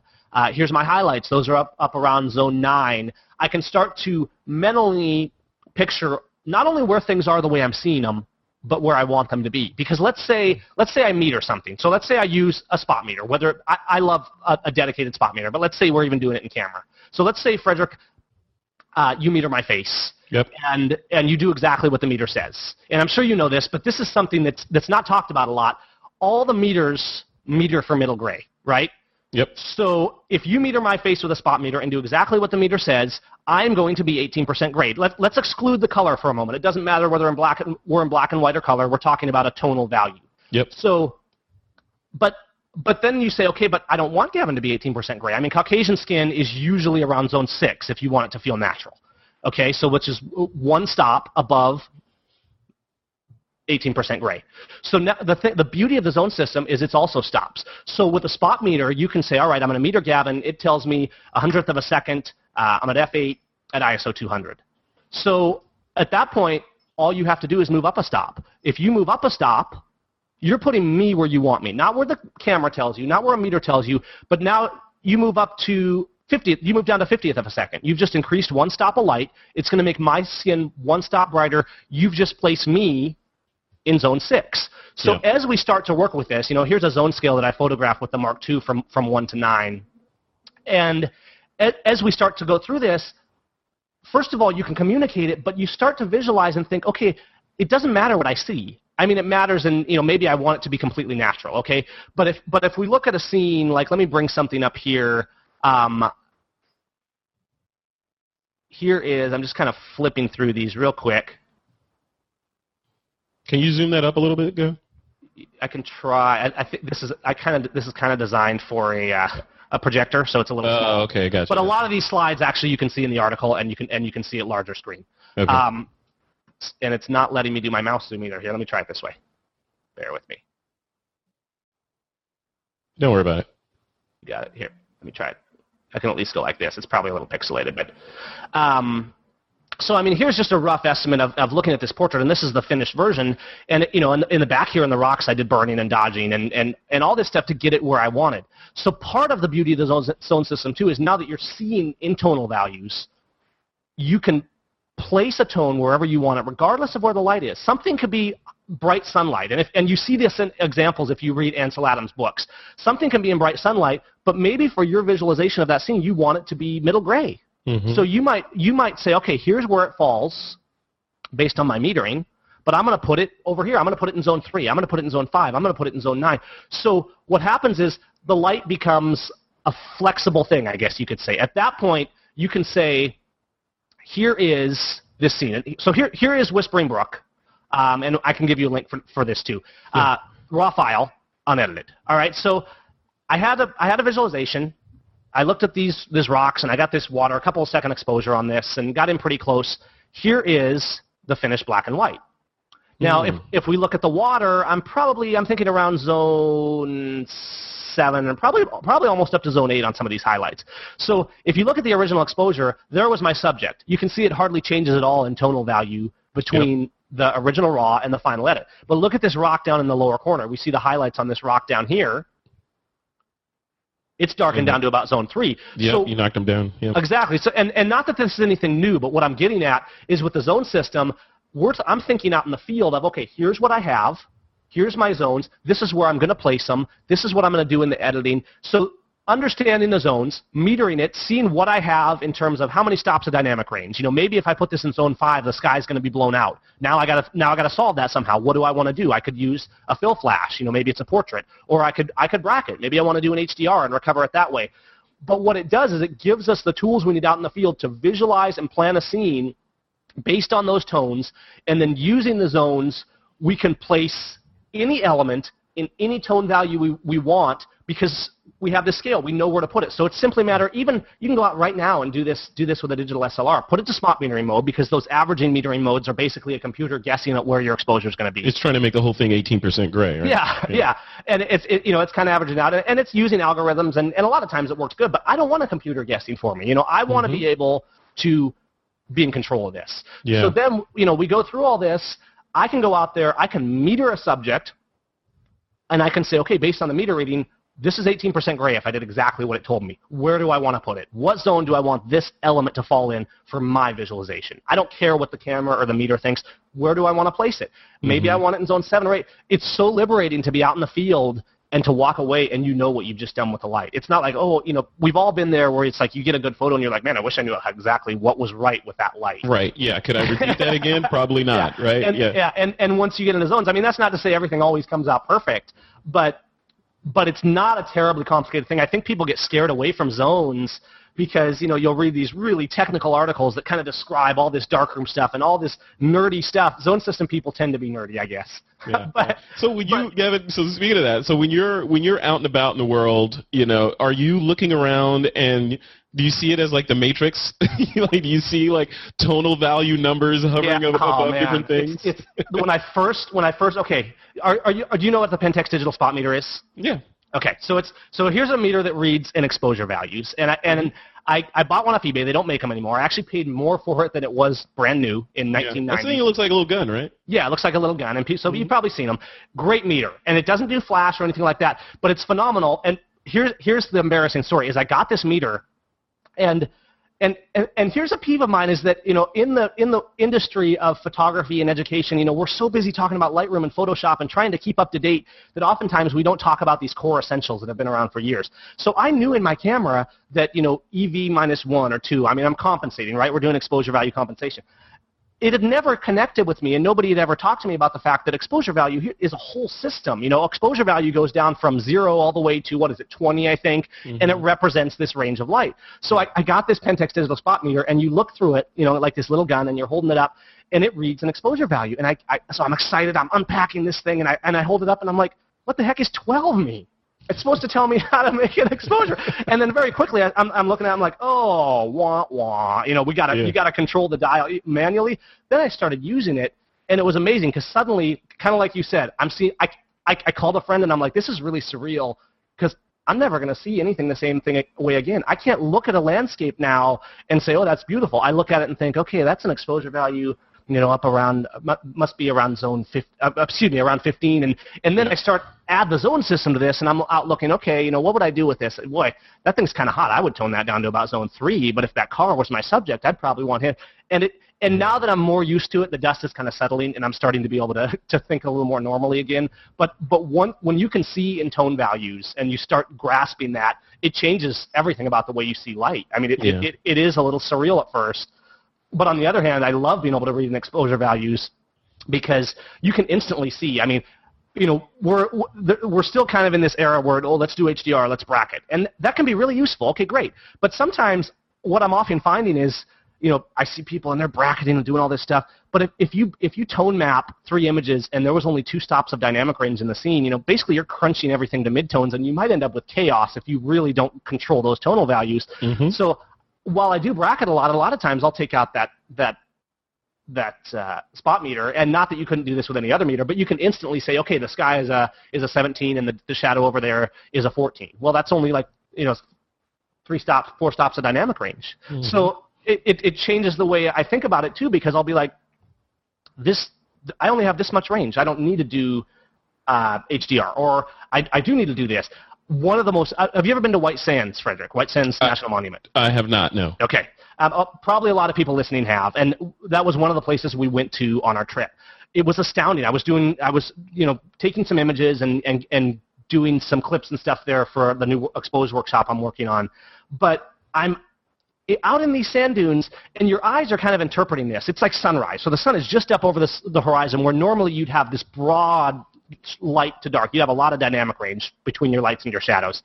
And I pull out the meter, and there's like a third of a stop difference between the darkest shadows and the lightest highlights. And I was on these dunes, and I was astounded because my eye was kind of interpreting and adding these shadows.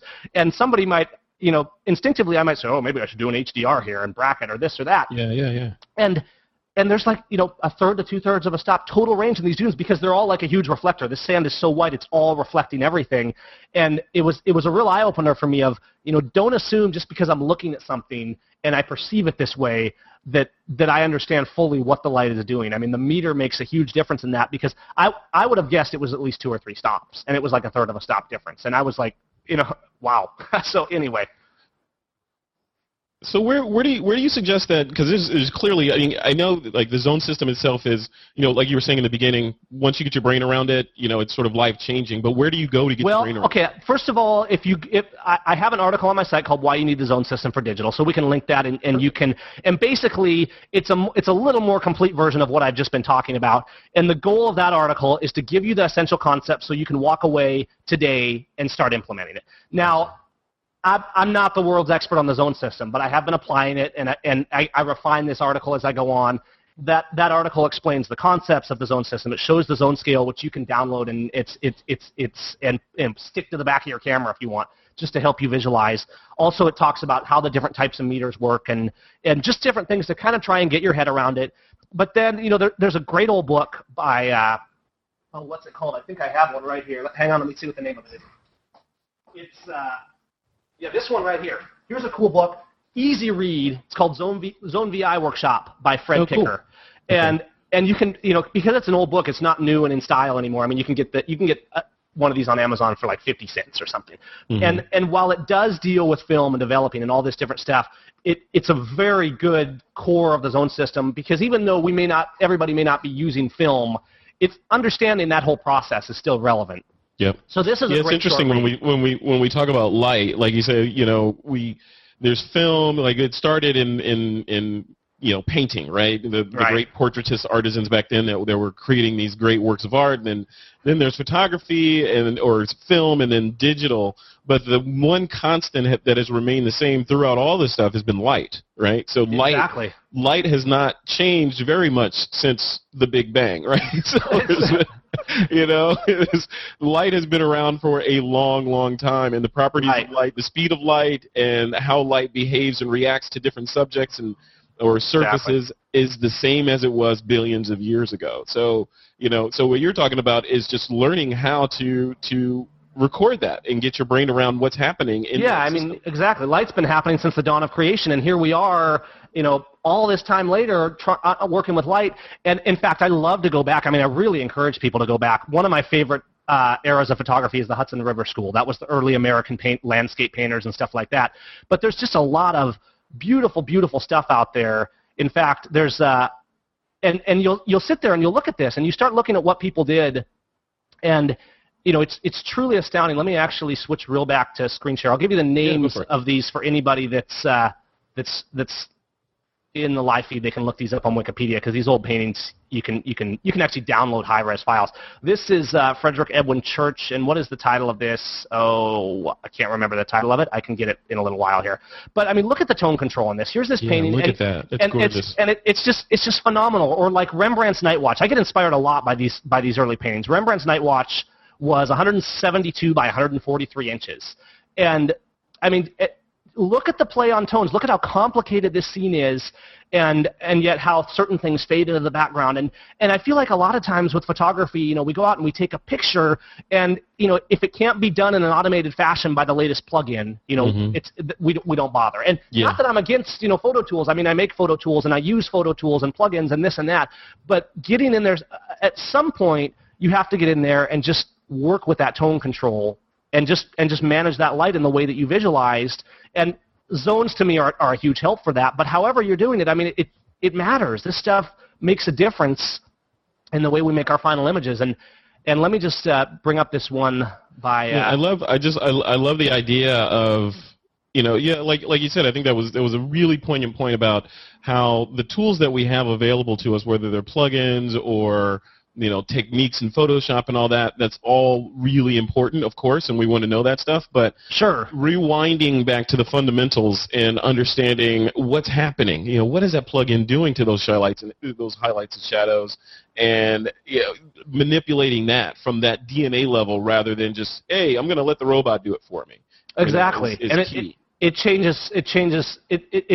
change the way you think about it. It's weird that it always astounds me when I really started looking into this more a few years ago, started studying with people that have been in the industry for a long time and getting more into the history of it and all this kind of stuff, that suddenly I was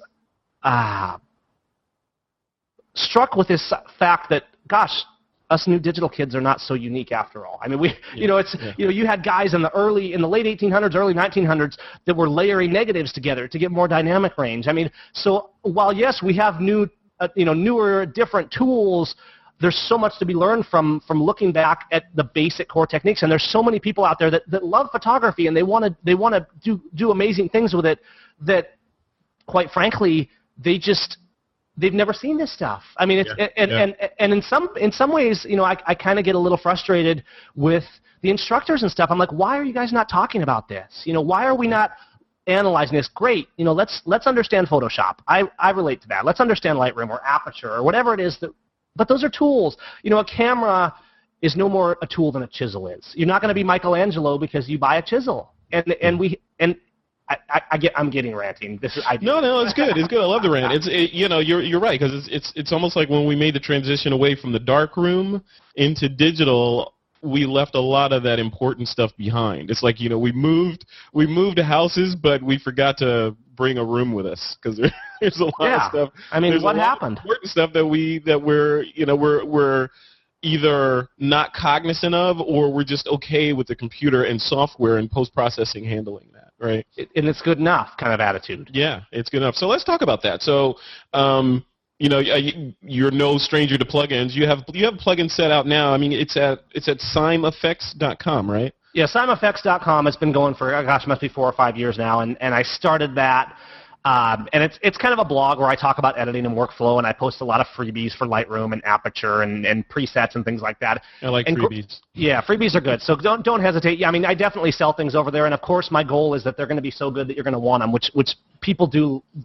I'm pretty passionate. I mean, I'm on my 3rd version, I think now, on my kind of my flagship set of presets, and I use these. I want them to work exactly the way I want, from the efficiency side to how the quality is.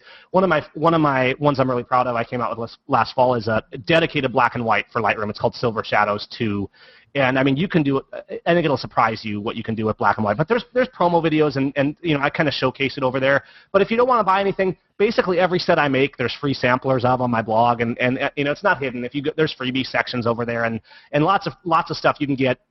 So I do those. I have an Aperture set that I have of Aperture presets, and then I have some Photoshop. I do some Photoshop actions and stuff, and then I've started more recently doing workshops and things like that as well. So tell me about that, because I know you mentioned doing a lot of video and putting together a workshop. What's coming? What's on the horizon for you? My big project for this year is actually called the Exposed Workshop, and it's coming. It's coming in July. It's available for pre-order now on the site. There's a pre-order discount, and what it is kind of this stuff I'm talking about, but in a little more organized, cohesive manner of looking at exposure from all the way back when we start in the camera, carrying that all the way through to how we burn and dodge and all the stuff that we do to get everything dialed in to make an image come out the way we want it to look. And it's going to be probably somewhere around 3-4 hours. And as I was traveling over the winter, I left with the family for the winter. We were gone for 4 months, and that was in our little trailer, just roaming around the country, getting into trouble. And I did a lot of all kinds of footage as we were traveling around doing that for the workshop out in the field, talking about the zone system and talking about tonal control and looking at different lighting scenarios. And then I'm going to come back and combine that with scenes kind of like me sitting in here in the studio looking at the screen and doing the editing and trying to kind of look over all of that. But, simeffects.com/exposed or f164.com/exposed. I've been making these silly little teaser trailers as I've been traveling, just these little promo videos, having fun with them. But if you're interested, you can check it out over there. There's lots of info there. But I'm really excited about that because I'm really passionate about, getting back a little bit to our roots. I mean, not that I'm a digital kid too, okay? I mean, you can see my printer back there in the background. I'm out there working with these 4x5 negatives and then scanning them in and printing them over here. And so I'm not giving up that side at all. But I'm learning so much just by analyzing history. And for years, I've been passionate about, leveraging burning and dodging and tonal control. And the past couple of years, that's even been coming together more and more and more as I've started implementing and studying more with it. And the Exposed Workshop is basically all about that. So that's my ad. I'll quit going on about that. No, that's cool. I think you're. Yeah, there you go. I think you might still be screen sharing. No, am I screen sharing? I'm looking at the Google Play. Okay, there we go. Let me switch that off there. There you go. Perfect. So.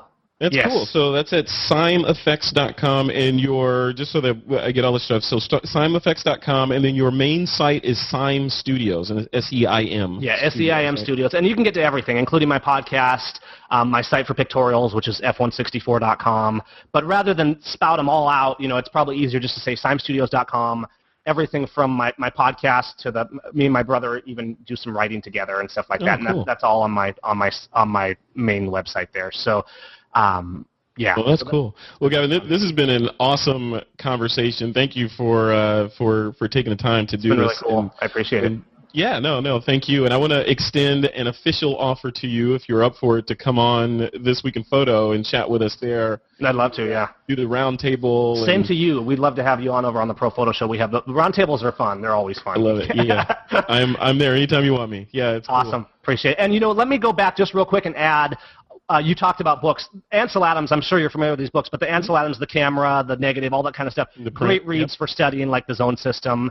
And look up a couple books. Look at for portrait and pictorial type stuff. There's a book on the Hudson River School. Just kind of search that on like Amazon and get like a coffee table book of the Hudson River School. And there's another one on like sergeants. He did beautiful portraits. And since I'm rattling off, there's a really phenomenal book called Composition. It's an eyewitness art book, and it's kind of geared, I think, towards middle schoolers. But it's such a simple, well-presented book on looking at all these different techniques. I mean, composition goes so much more beyond the rule of thirds, and looking at how composition has grown throughout the history of art. And the different stuff, and it's an easy, fun read that looks at classical art and talks about the composition that went into it and how it changed over time. And just a great book. I don't know if it's in print anymore, but it's another one of those ones that you can get used, and it's good stuff. I love it. I love it. I love your passion about this stuff, man. It's infectious. I love it. It's really cool, fun stuff. So yeah, and when I take one more thing, I keep mentioning the 4x5. When I go out in the field. And we've been here. I'm sure you've been to a national park, and you set up. You got your camera, but it comes back to like you're no longer unique anymore. I mean, here's a busload of people, and they just unloaded, and they each have $10,000 worth of gear. And I know that showing off is not the prime factor in being a good photographer at all. But when you're standing out there looking over the Grand Canyon and you're under the cloth on a 4x5 view camera, and people are like walking by and they're whispering and they're coming up and asking, I mean, you feel a little smug because it's like everybody sees that 4x5. Everybody see, and they're just it's so for somebody like me who's a little hammy, when you get out there with an old film camera, and 4 months of travel, didn't see one other person using a film camera that was identifiable. So I know people are doing it, but it's just not out there as much. So get some film and play with that too. I love it. I love it. Well, cool, man. Well, thank you. This has been a great hangout, a great interview, and it was great finally meeting and chatting with you. So yeah, we'll chat more and more. It's been really fun. Couple years. Absolutely. Look forward to chatting with you and going further. All right. Cool. Thanks a lot. Thanks, Gavin. Frederick. Really appreciate it. Bye-bye. All right, you can learn more about Gavin over at www.simstudios.com. That's SEIM Studios.com. All right, guys, it's time for some listener Q&A. This is the segment where you guys answer some questions that have come in via our various online presences. The first one is from John Ree, and he says, I know the importance of calibrating your monitor, but if you're not doing any printing, for example, your own or others' photos, and will be posting to the web for web viewing only, does it make sense to calibrate your monitor? Alex, what do you think? If you're only putting stuff online, should he care about color calibration? So I have to admit, for a long time, I didn't. It was, if we, other than the computers that were basically publishing something to a known format or a known, color space. So if we're printing to film or sending to a client that's going to go on TV and, and you have very specific requirements, that's when I worried about those, in only those computers. And the rest of them, I was like, well, everything just has to look like it belongs together. I didn't worry about it as much. And I finally broke down. Someone came in and used a Spider. Have you seen the little Spider Elite? Oh, yeah. Yep. And he was just obsessed with calibrating monitors and just calibrated all his monitors. Suddenly everything looks so much better. I was just like, what was I thinking? So anyway, I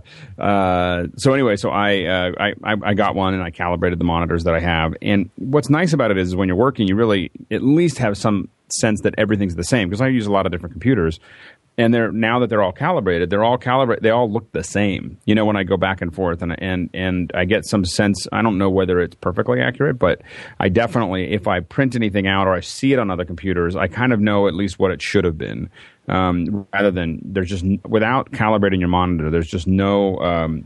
There's no stake in the ground. There's no anchor, to knowing, where that is really living in color space. And so I have come around, slowly and begrudgingly, to really believing in calibration. All right, look at that. And the shout out is Chris Tuttle, by the way, if he's listening. He was the one that came into our office and started calibrating monitors and got me obsessed. Chris Tuttle, Thank you very much for your contribution to the world.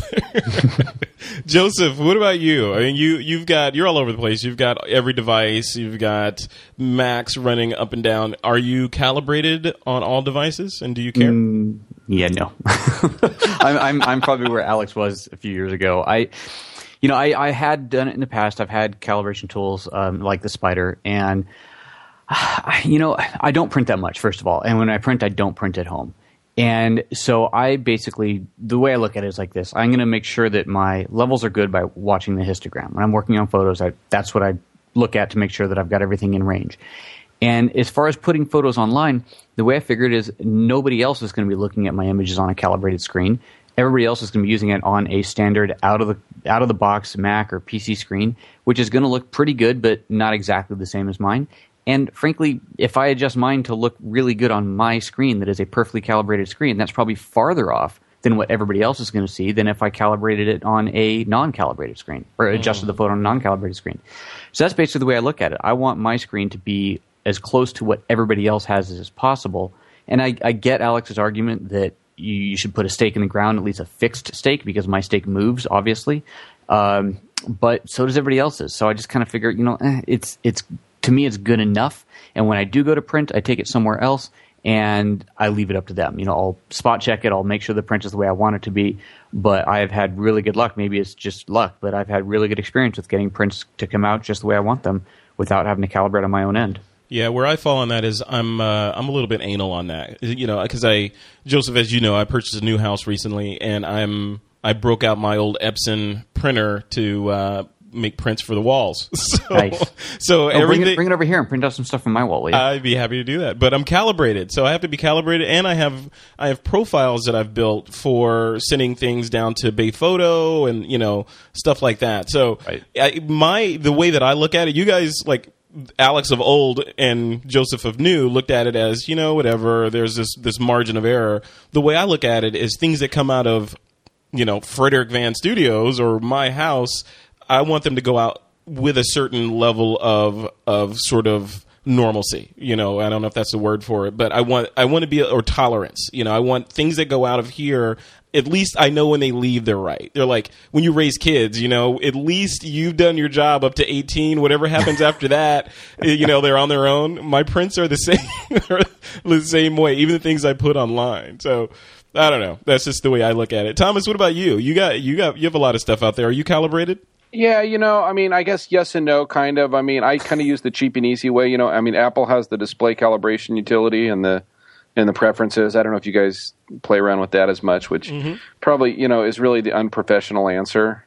So I'll use that and, sort of, I guess, semi-calibrate with that. But, I don't worry about it much myself. And, I do print my stuff, and I've never been unhappy with what I've had come out of my printer. So I've never felt like I need to go back and change colors or recalibrate or do anything different. Yeah. What are you printing on? Which printer? I've got the Epson 9900. Nice. I'm not familiar with that. Is that the large format one? Yeah, it can shoot up to 55 inches. Oh, yeah. So it can print up to 55 inches. It's a beast. It's the size of a sofa. You have a guest room dedicated to it, don't you? Pretty much. It's just the Stylus 9900. It's just a huge, giant beast of a machine. Yeah. See, I'm working with the 3800, and that's a beast, and I like it, but it'd be nice to be able to print posters. That's a different show. Yeah, 55. My favorite size of print is 55 by 55. So, I love those big square photographs. Oh, nice. Okay. All right. How much was that? You can come over and print some stuff from the house. How's that? Screw Frederick. Thomas, come over. It was a lot of money. It was I think it was like $6,500 when I bought it. So. Yeah, for $6,500, I can send things through the internet to Bay Photo, and they'll mail it back to me. So. Yeah, no, it's you know what happened with that was I got a very large print job, which was it was a lot of money. It was a 7-figure print job. Oh, so it absorbed the cost of the printer. Yeah, it was for a number of prints they were using for a condominium here in town, and they were, they wanted a number of large prints, and so when you figured out the cost of printing it at a service bureau versus kind of doing it yourself, it was still cheaper to go to the service bureau, but this way I ended up getting to buy the printer as part of the process. I love it. That's great. Wow, 7 figures. We'll have to talk about that sometime and how you got that job. Yeah. All right. 7 figures was wrong. No, 7 figures? Yeah, it was No, 7 figures is right, I guess. Yeah. All right. We won't talk about what that means. The next question is from Chad. Chad says he's looked and looked online to find workshops, but he can't find one website that puts them all together. Can you tell me if there's... It was 5 figures, not 7. 5 figures. All right, that's better. That's better. 7 figures. That's ridiculous. I was going to say, where's your Ferrari Mercy? Come on. Jeez, I know. That was totally... I can't count. I'm You're including the numbers after the decimal point. That's okay. Exactly right. Exactly. Because that figure even made 38 cents. Like, look at that. that figure made Alex sit up and listen. Normally I was like, whatever. I can't have that bad information going out there. Yeah. All right. Chad says, I've looked and looked online to find workshops, but I can't seem to find one website that puts them all together. Can you tell me if there is a place to go to find the most professionally run workshops? I don't know. Joseph, what do you think? I don't know of one offhand, but I'm trying to find it right now. I thought that Scott Bourne had put together a website at some point to do exactly that. I didn't know about that. But I've been digging around a little bit, and I'm not finding it yet. Yeah, and I don't know. I'll dig around. If we find one, I'll put it in the show notes. What about you, Thomas? Do you know of anything? I don't know of anything. I mean, I know a lot of people that I respect that do workshops, and I kind of see them mentioned online here and there. And we're interviewing Troy Pava on our show later on tonight, who is a wonderful night photographer who does a number of them at these junkyards at night and stuff. And I admire I think these workshops are great for people that want to learn more, but I don't know of any site or anything that aggregates them. All right, Alex, it sounds like that might be an opportunity for the Pixel Corps to pull that together. Or do you know of any? I know. No, we should put something together. It sounds like we'll have to start thinking about that. Look at that, a little directory. Sounds like a Craigslist for. But of course, I think that these people giving the seminars, of course, should give us free tickets so that we can go research it and make sure that we're actually recommending good things. Of course, in all your spare time, right? Yeah, exactly. Of course. All right, guys, let's close this thing off. It's time for the picks of the week. This is that time where you guys can pick anything as long as it is somehow related to photography. Joseph, I'm going to throw it to you first. What is your pick of the week? I have an idea of what it might be because I'm looking at it right now. I have an idea of what color the sky is because I'm staring straight at it. So mine's a bit of a cheat, but it is Aperture 3.3.2, and it's a very specific update that was released today to go along with the Mountain Lion release. And the reason that is a pick is very, very selfish. With Aperture 3.3, unfortunately, there was a tiny little thing that broke, and that was the ability to import presets. And as you probably know, I sell quite a few presets through Aperture Expert, and I think Gavin Symes sells some as well, so I'm sure he's happy to see this too. Yeah. And you could not install any presets that had textures in them, and most of my presets had textures, and the installation just simply failed, and the textures weren't there. And that was broken in 3.3 and still in 3.3.1, but with 3.3.2 it is now fixed. So I am a happy camper, and I have many happy customers who have been emailing me all day today saying, yay, it finally works. Nice. So that's my pick of the week. All right. Aperture 3.3.2. I hate these. Next is going to be 3.3.2.05 pi. Come on. Come on. Jeez. All right. Thomas Hawk, what is your pick of the week? My pick of the week, and this one might not be all that exciting, and everybody already knows about it and everything, but 2 weeks ago I got one of these new MacBook Pros with the Retina display, and I think this is the ultimate photographer's assistant. I mean, this thing is, I just can't say enough good things about it. The Retina display is absolutely beautiful. Photos look stunning, but more than that, I mean, the SSD storage, everything flies. I mean, I use Adobe Lightroom, and it's now finally at the point now where the only limitation in Lightroom is my own ability to move. Yeah. I mean, everything is just instant response. Oh, it's that fast? So the software and the computer don't lag? It's no your lag. Ability to move your finger from one point to the other, that's the lag time? Exactly. Nice. It's just so, and granted, I got the full spec'd out machine. I upgraded everything that could be upgraded, and it's $4,000, and, it's super expensive and all that. But you had that 7-figure job to work from, though. Yeah, no. that was bad. I totally misspoke there. I'm just kidding. No, No, I just think this machine is, I think it's a dream. I mean, it's the best computer I've ever had. It's wonderful. I use it with the cinema display, with the 27-inch cinema display, which is great. And I mean, I just can't say enough good things about it for processing photos, which is such a huge part of what we do. And I've just been blown away at how good it is. Now, what's your flow of how you work? Like, for example, the way I have things set up is in my office, I have an iMac that's connected to the Drobos, and it's got all my music and media and iTunes and all that stuff on it, and I float around with my MacBook Air 11-inch, right? Yeah. So those are my two primary machines, and then I have an iPad for reading and stuff like that. So how does your configuration flow? I just use everything on one main machine. So I've got this 15-inch MacBook Pro. I've got a 1 terabyte drive, external drive that I use to do Time Machine on it, so that drive is constantly updated. Most of my Drobos, I've got 6 Drobos now. They're used for archive storage, so they're either photos that need to be processed from a day's shoot, or they're photos that I've already processed. And so those I just plug in as I need them. Most of my Drobos, of course, don't have Thunderbolt, although the Drobo's coming out with a Thunderbolt one. Yep. So I was using FireWire 800. The new Mac doesn't have a FireWire 800 port, so I've got to use USB 2. But even that, I haven't noticed that it's been that bad. I mean, it feels about the same speed as FireWire 800 to me. But so I'm hearing one machine. So you just have one primary machine, and when you're in your office, you plug it into the display, and when you're on the road, you unplug it and throw it in your bag. That's right. One machine. I just want to keep it simple. I don't want to have to worry about moving files here and there, and I like it better that way. And for me, it's I have the screen when I need it with the cinema display. When I'm here at home and I'm working and I'm doing hardcore processing of photos, it's super fast. It's fast. It's as fast as I possibly could use Lightroom for. Yeah. So Photoshop similarly is very, very fast. So, for me, there's no real reason to have. It's not like if I had I could get a more powerful machine that wasn't a laptop, and I would have an advantage with that. Now with this machine, it's as fast and as powerful as anything I could need in a desktop.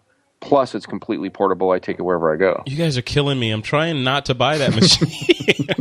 You're killing me. I just got this Air. Come on. I have to second it. I just got. I think I talked about it a little bit. I got probably a fairly similar 15-inch Retina, and it's stunning. Ugh. I mean, the speed and having. I mean, I know a lot of people underestimate having 2 Thunderbolt ports, and they were like, "When are you ever going to use that?" I was like, "Yeah, the second day I had it." I pretty much had 2 Thunder. I mean, because if you're starting to hook hard drives up, and I do video, so I have a video input device going in, I have a hard drive going out. I'm capturing to that hard drive through the Thunderbolt. And then you have HDMI just right out of the computer, and then you have all the storage and speed and everything else. It's the definitely the best machine I've ever had. No, Alex, for your personal Mac that you do all your business and personal email and all that stuff on, is it that machine? And do you have a similar flow to what Thomas does, where you get home and you plug it into a display and everything's good, or do you have a separate machine at home? Well, I'm kind of on the road most of the time. So the machine, I don't really have a personal machine. I mean, the closest thing to my personal machine is my iPad. And what I have with my iPad is I have the Logitech keyboard case. Have you seen this? No. Oh, man. Because just so you know, this is how behind I am. Yesterday, I bought my new iPad. Okay. So the thing with the Logitech case, it's a hard case that you click onto the front, but when you open it up, you can just set your iPad in it, and magnetically kind of pops in, and it's a nearly full size keyboard, and it has completely and in all ways changed the way the way I use my iPad, because now I can really respond to my emails. I can really fully interact with everything. And so I use my iPad a lot for that kind of thing, for the personal interaction and so on and so forth. But my question on that is, if you're going to go through that length of getting the iPad and snapping this third-party thing on there, why not just get an 11-inch Air?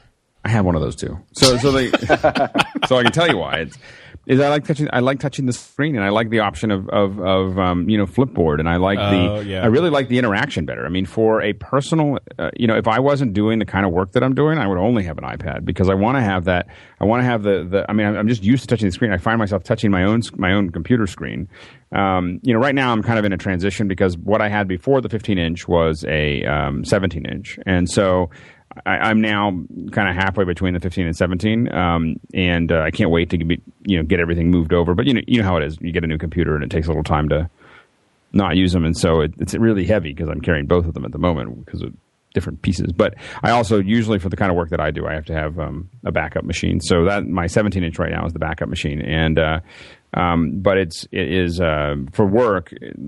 I've just never had a machine like it. It streams. We were doing live streams. It streams with less processor utilization than my tower. It's crazy. And so, wow. And I, of course, I know this is a photography show, but I keep on adding more to it. So I plugged in two.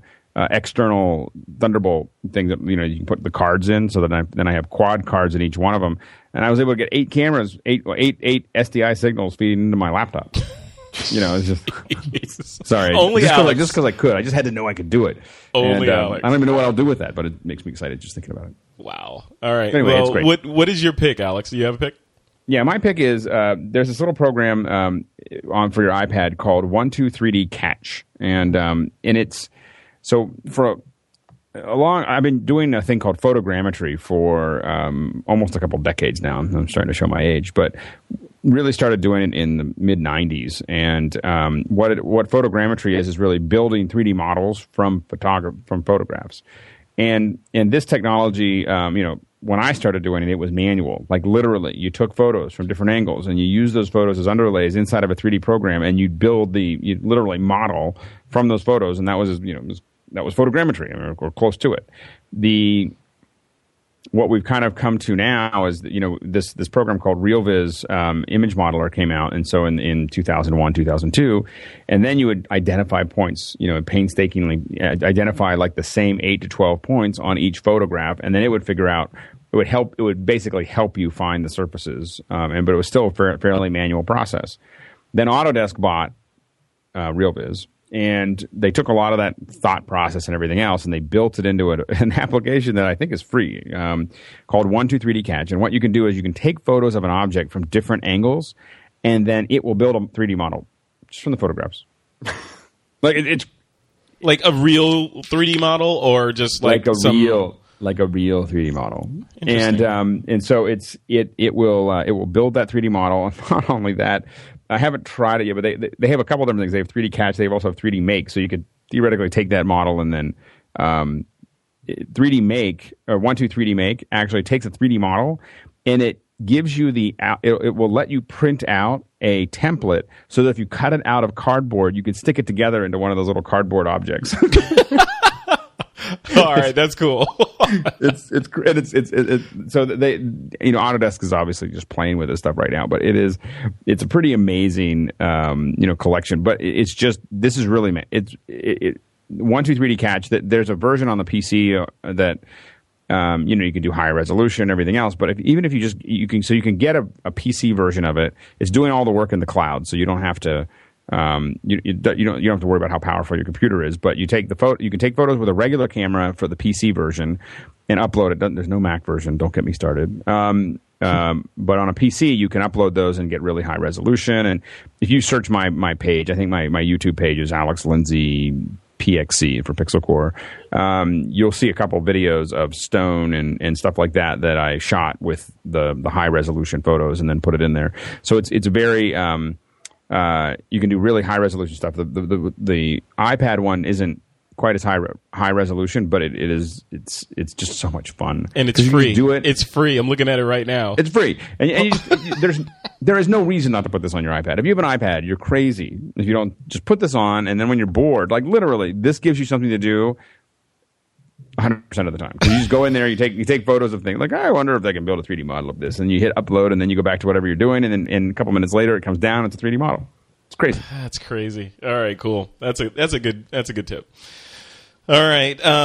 Real quick, my pick is today, like we said at the beginning of the show, Mac OS X Mountain Lion was released, which is, not the news. But for me, the big deal is AirPlay mirroring out of that thing. So being able to crack open, like I can with my iPad and my iPhone, take whatever's on the display on my device and put it on my flat screen in the living room along with the audio and present and do slideshows and presentations and do all that stuff. I think this is the killer feature of this OS for me. I mean, because now I'm thinking about, hey, I need to add a what do you call it? What's the device? The Apple TV. I need to add an Apple TV to my little travel bag so that when I'm doing presentations, I can just plug that in and present from whatever I happen to have with me. So anyway, it's a feature. So my pick is a feature of Mac OS X Mountain Lion, the AirPlay mirroring feature. All right, Joseph, we're at the end of the show. Where can people go to find out more about you, your projects, the stuff you're working on, and those presets you were talking about? Well, for the Aperture stuff, of course, it is apertureexpert.com and apertureexpert on the Twitter. And for everything else, just head over to joseph.info and you can find everything there. All right, very cool. And Mr. Thomas Hawk, where are you at in the internets? Yes, I can be found at thomashawk.com or just do a search for Thomas Hawk on your favorite social network, Google+, Flickr, Facebook, wherever. I will be there. Or every Wednesday night at 8 p.m. Pacific time on vidcastnetwork.com. We broadcast a live Google Hangout called Photo Talk Plus. Very cool. That's a Vidcast Network. They just go to Vidcast Network and then search for Photo Talk Plus and they'll get it? Yeah, or they could, if you just go to vidcastnetwork.com, we do the show live every Wednesday night at 8 p.m. at night Pacific, or other shows that are on there, or on YouTube. We archive all the shows on YouTube as well. So we have an interview with a different photographer every week and talk about a lot of the Google Plus photography-related news. Very cool. All right. Well, we'll have to check that out. And last but not least, the Godfather, Mr. Alex Lindsay. Where are you at? So I'm on Twitter, Alex Lindsay, and then you can also find me. I kind of a lot of quips on Twitter, and then more of my longer posts tend to be on G+. So you can find me on G+. If you just search for Alex Lindsay, most likely you'll find someone that looks like me, and so I post usually my longer stuff and some of my photos and everything else on G+. So that's usually a great place to see what I'm doing. All right, perfect. All right, thanks, guys. And to keep up with everything in the TWIP universe, check out thisweekinphoto.com. Also, please support the show by leaving us a comment on iTunes. And, of course, speaking of iTunes, be sure to check out the TWIP podcast app. It's a handy way to keep up with the shows as soon as they are released. And finally, if you're looking for me, Frederick Van Johnson, you can find me at frederickvan.com. And with that, it is time to take that lens cap off.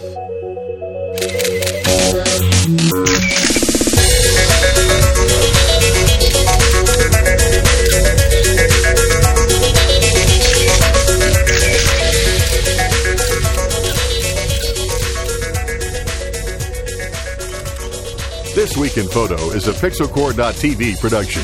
Produced by Suzanne Llewellyn. With technical producers John Riley and Alutha Jamakar.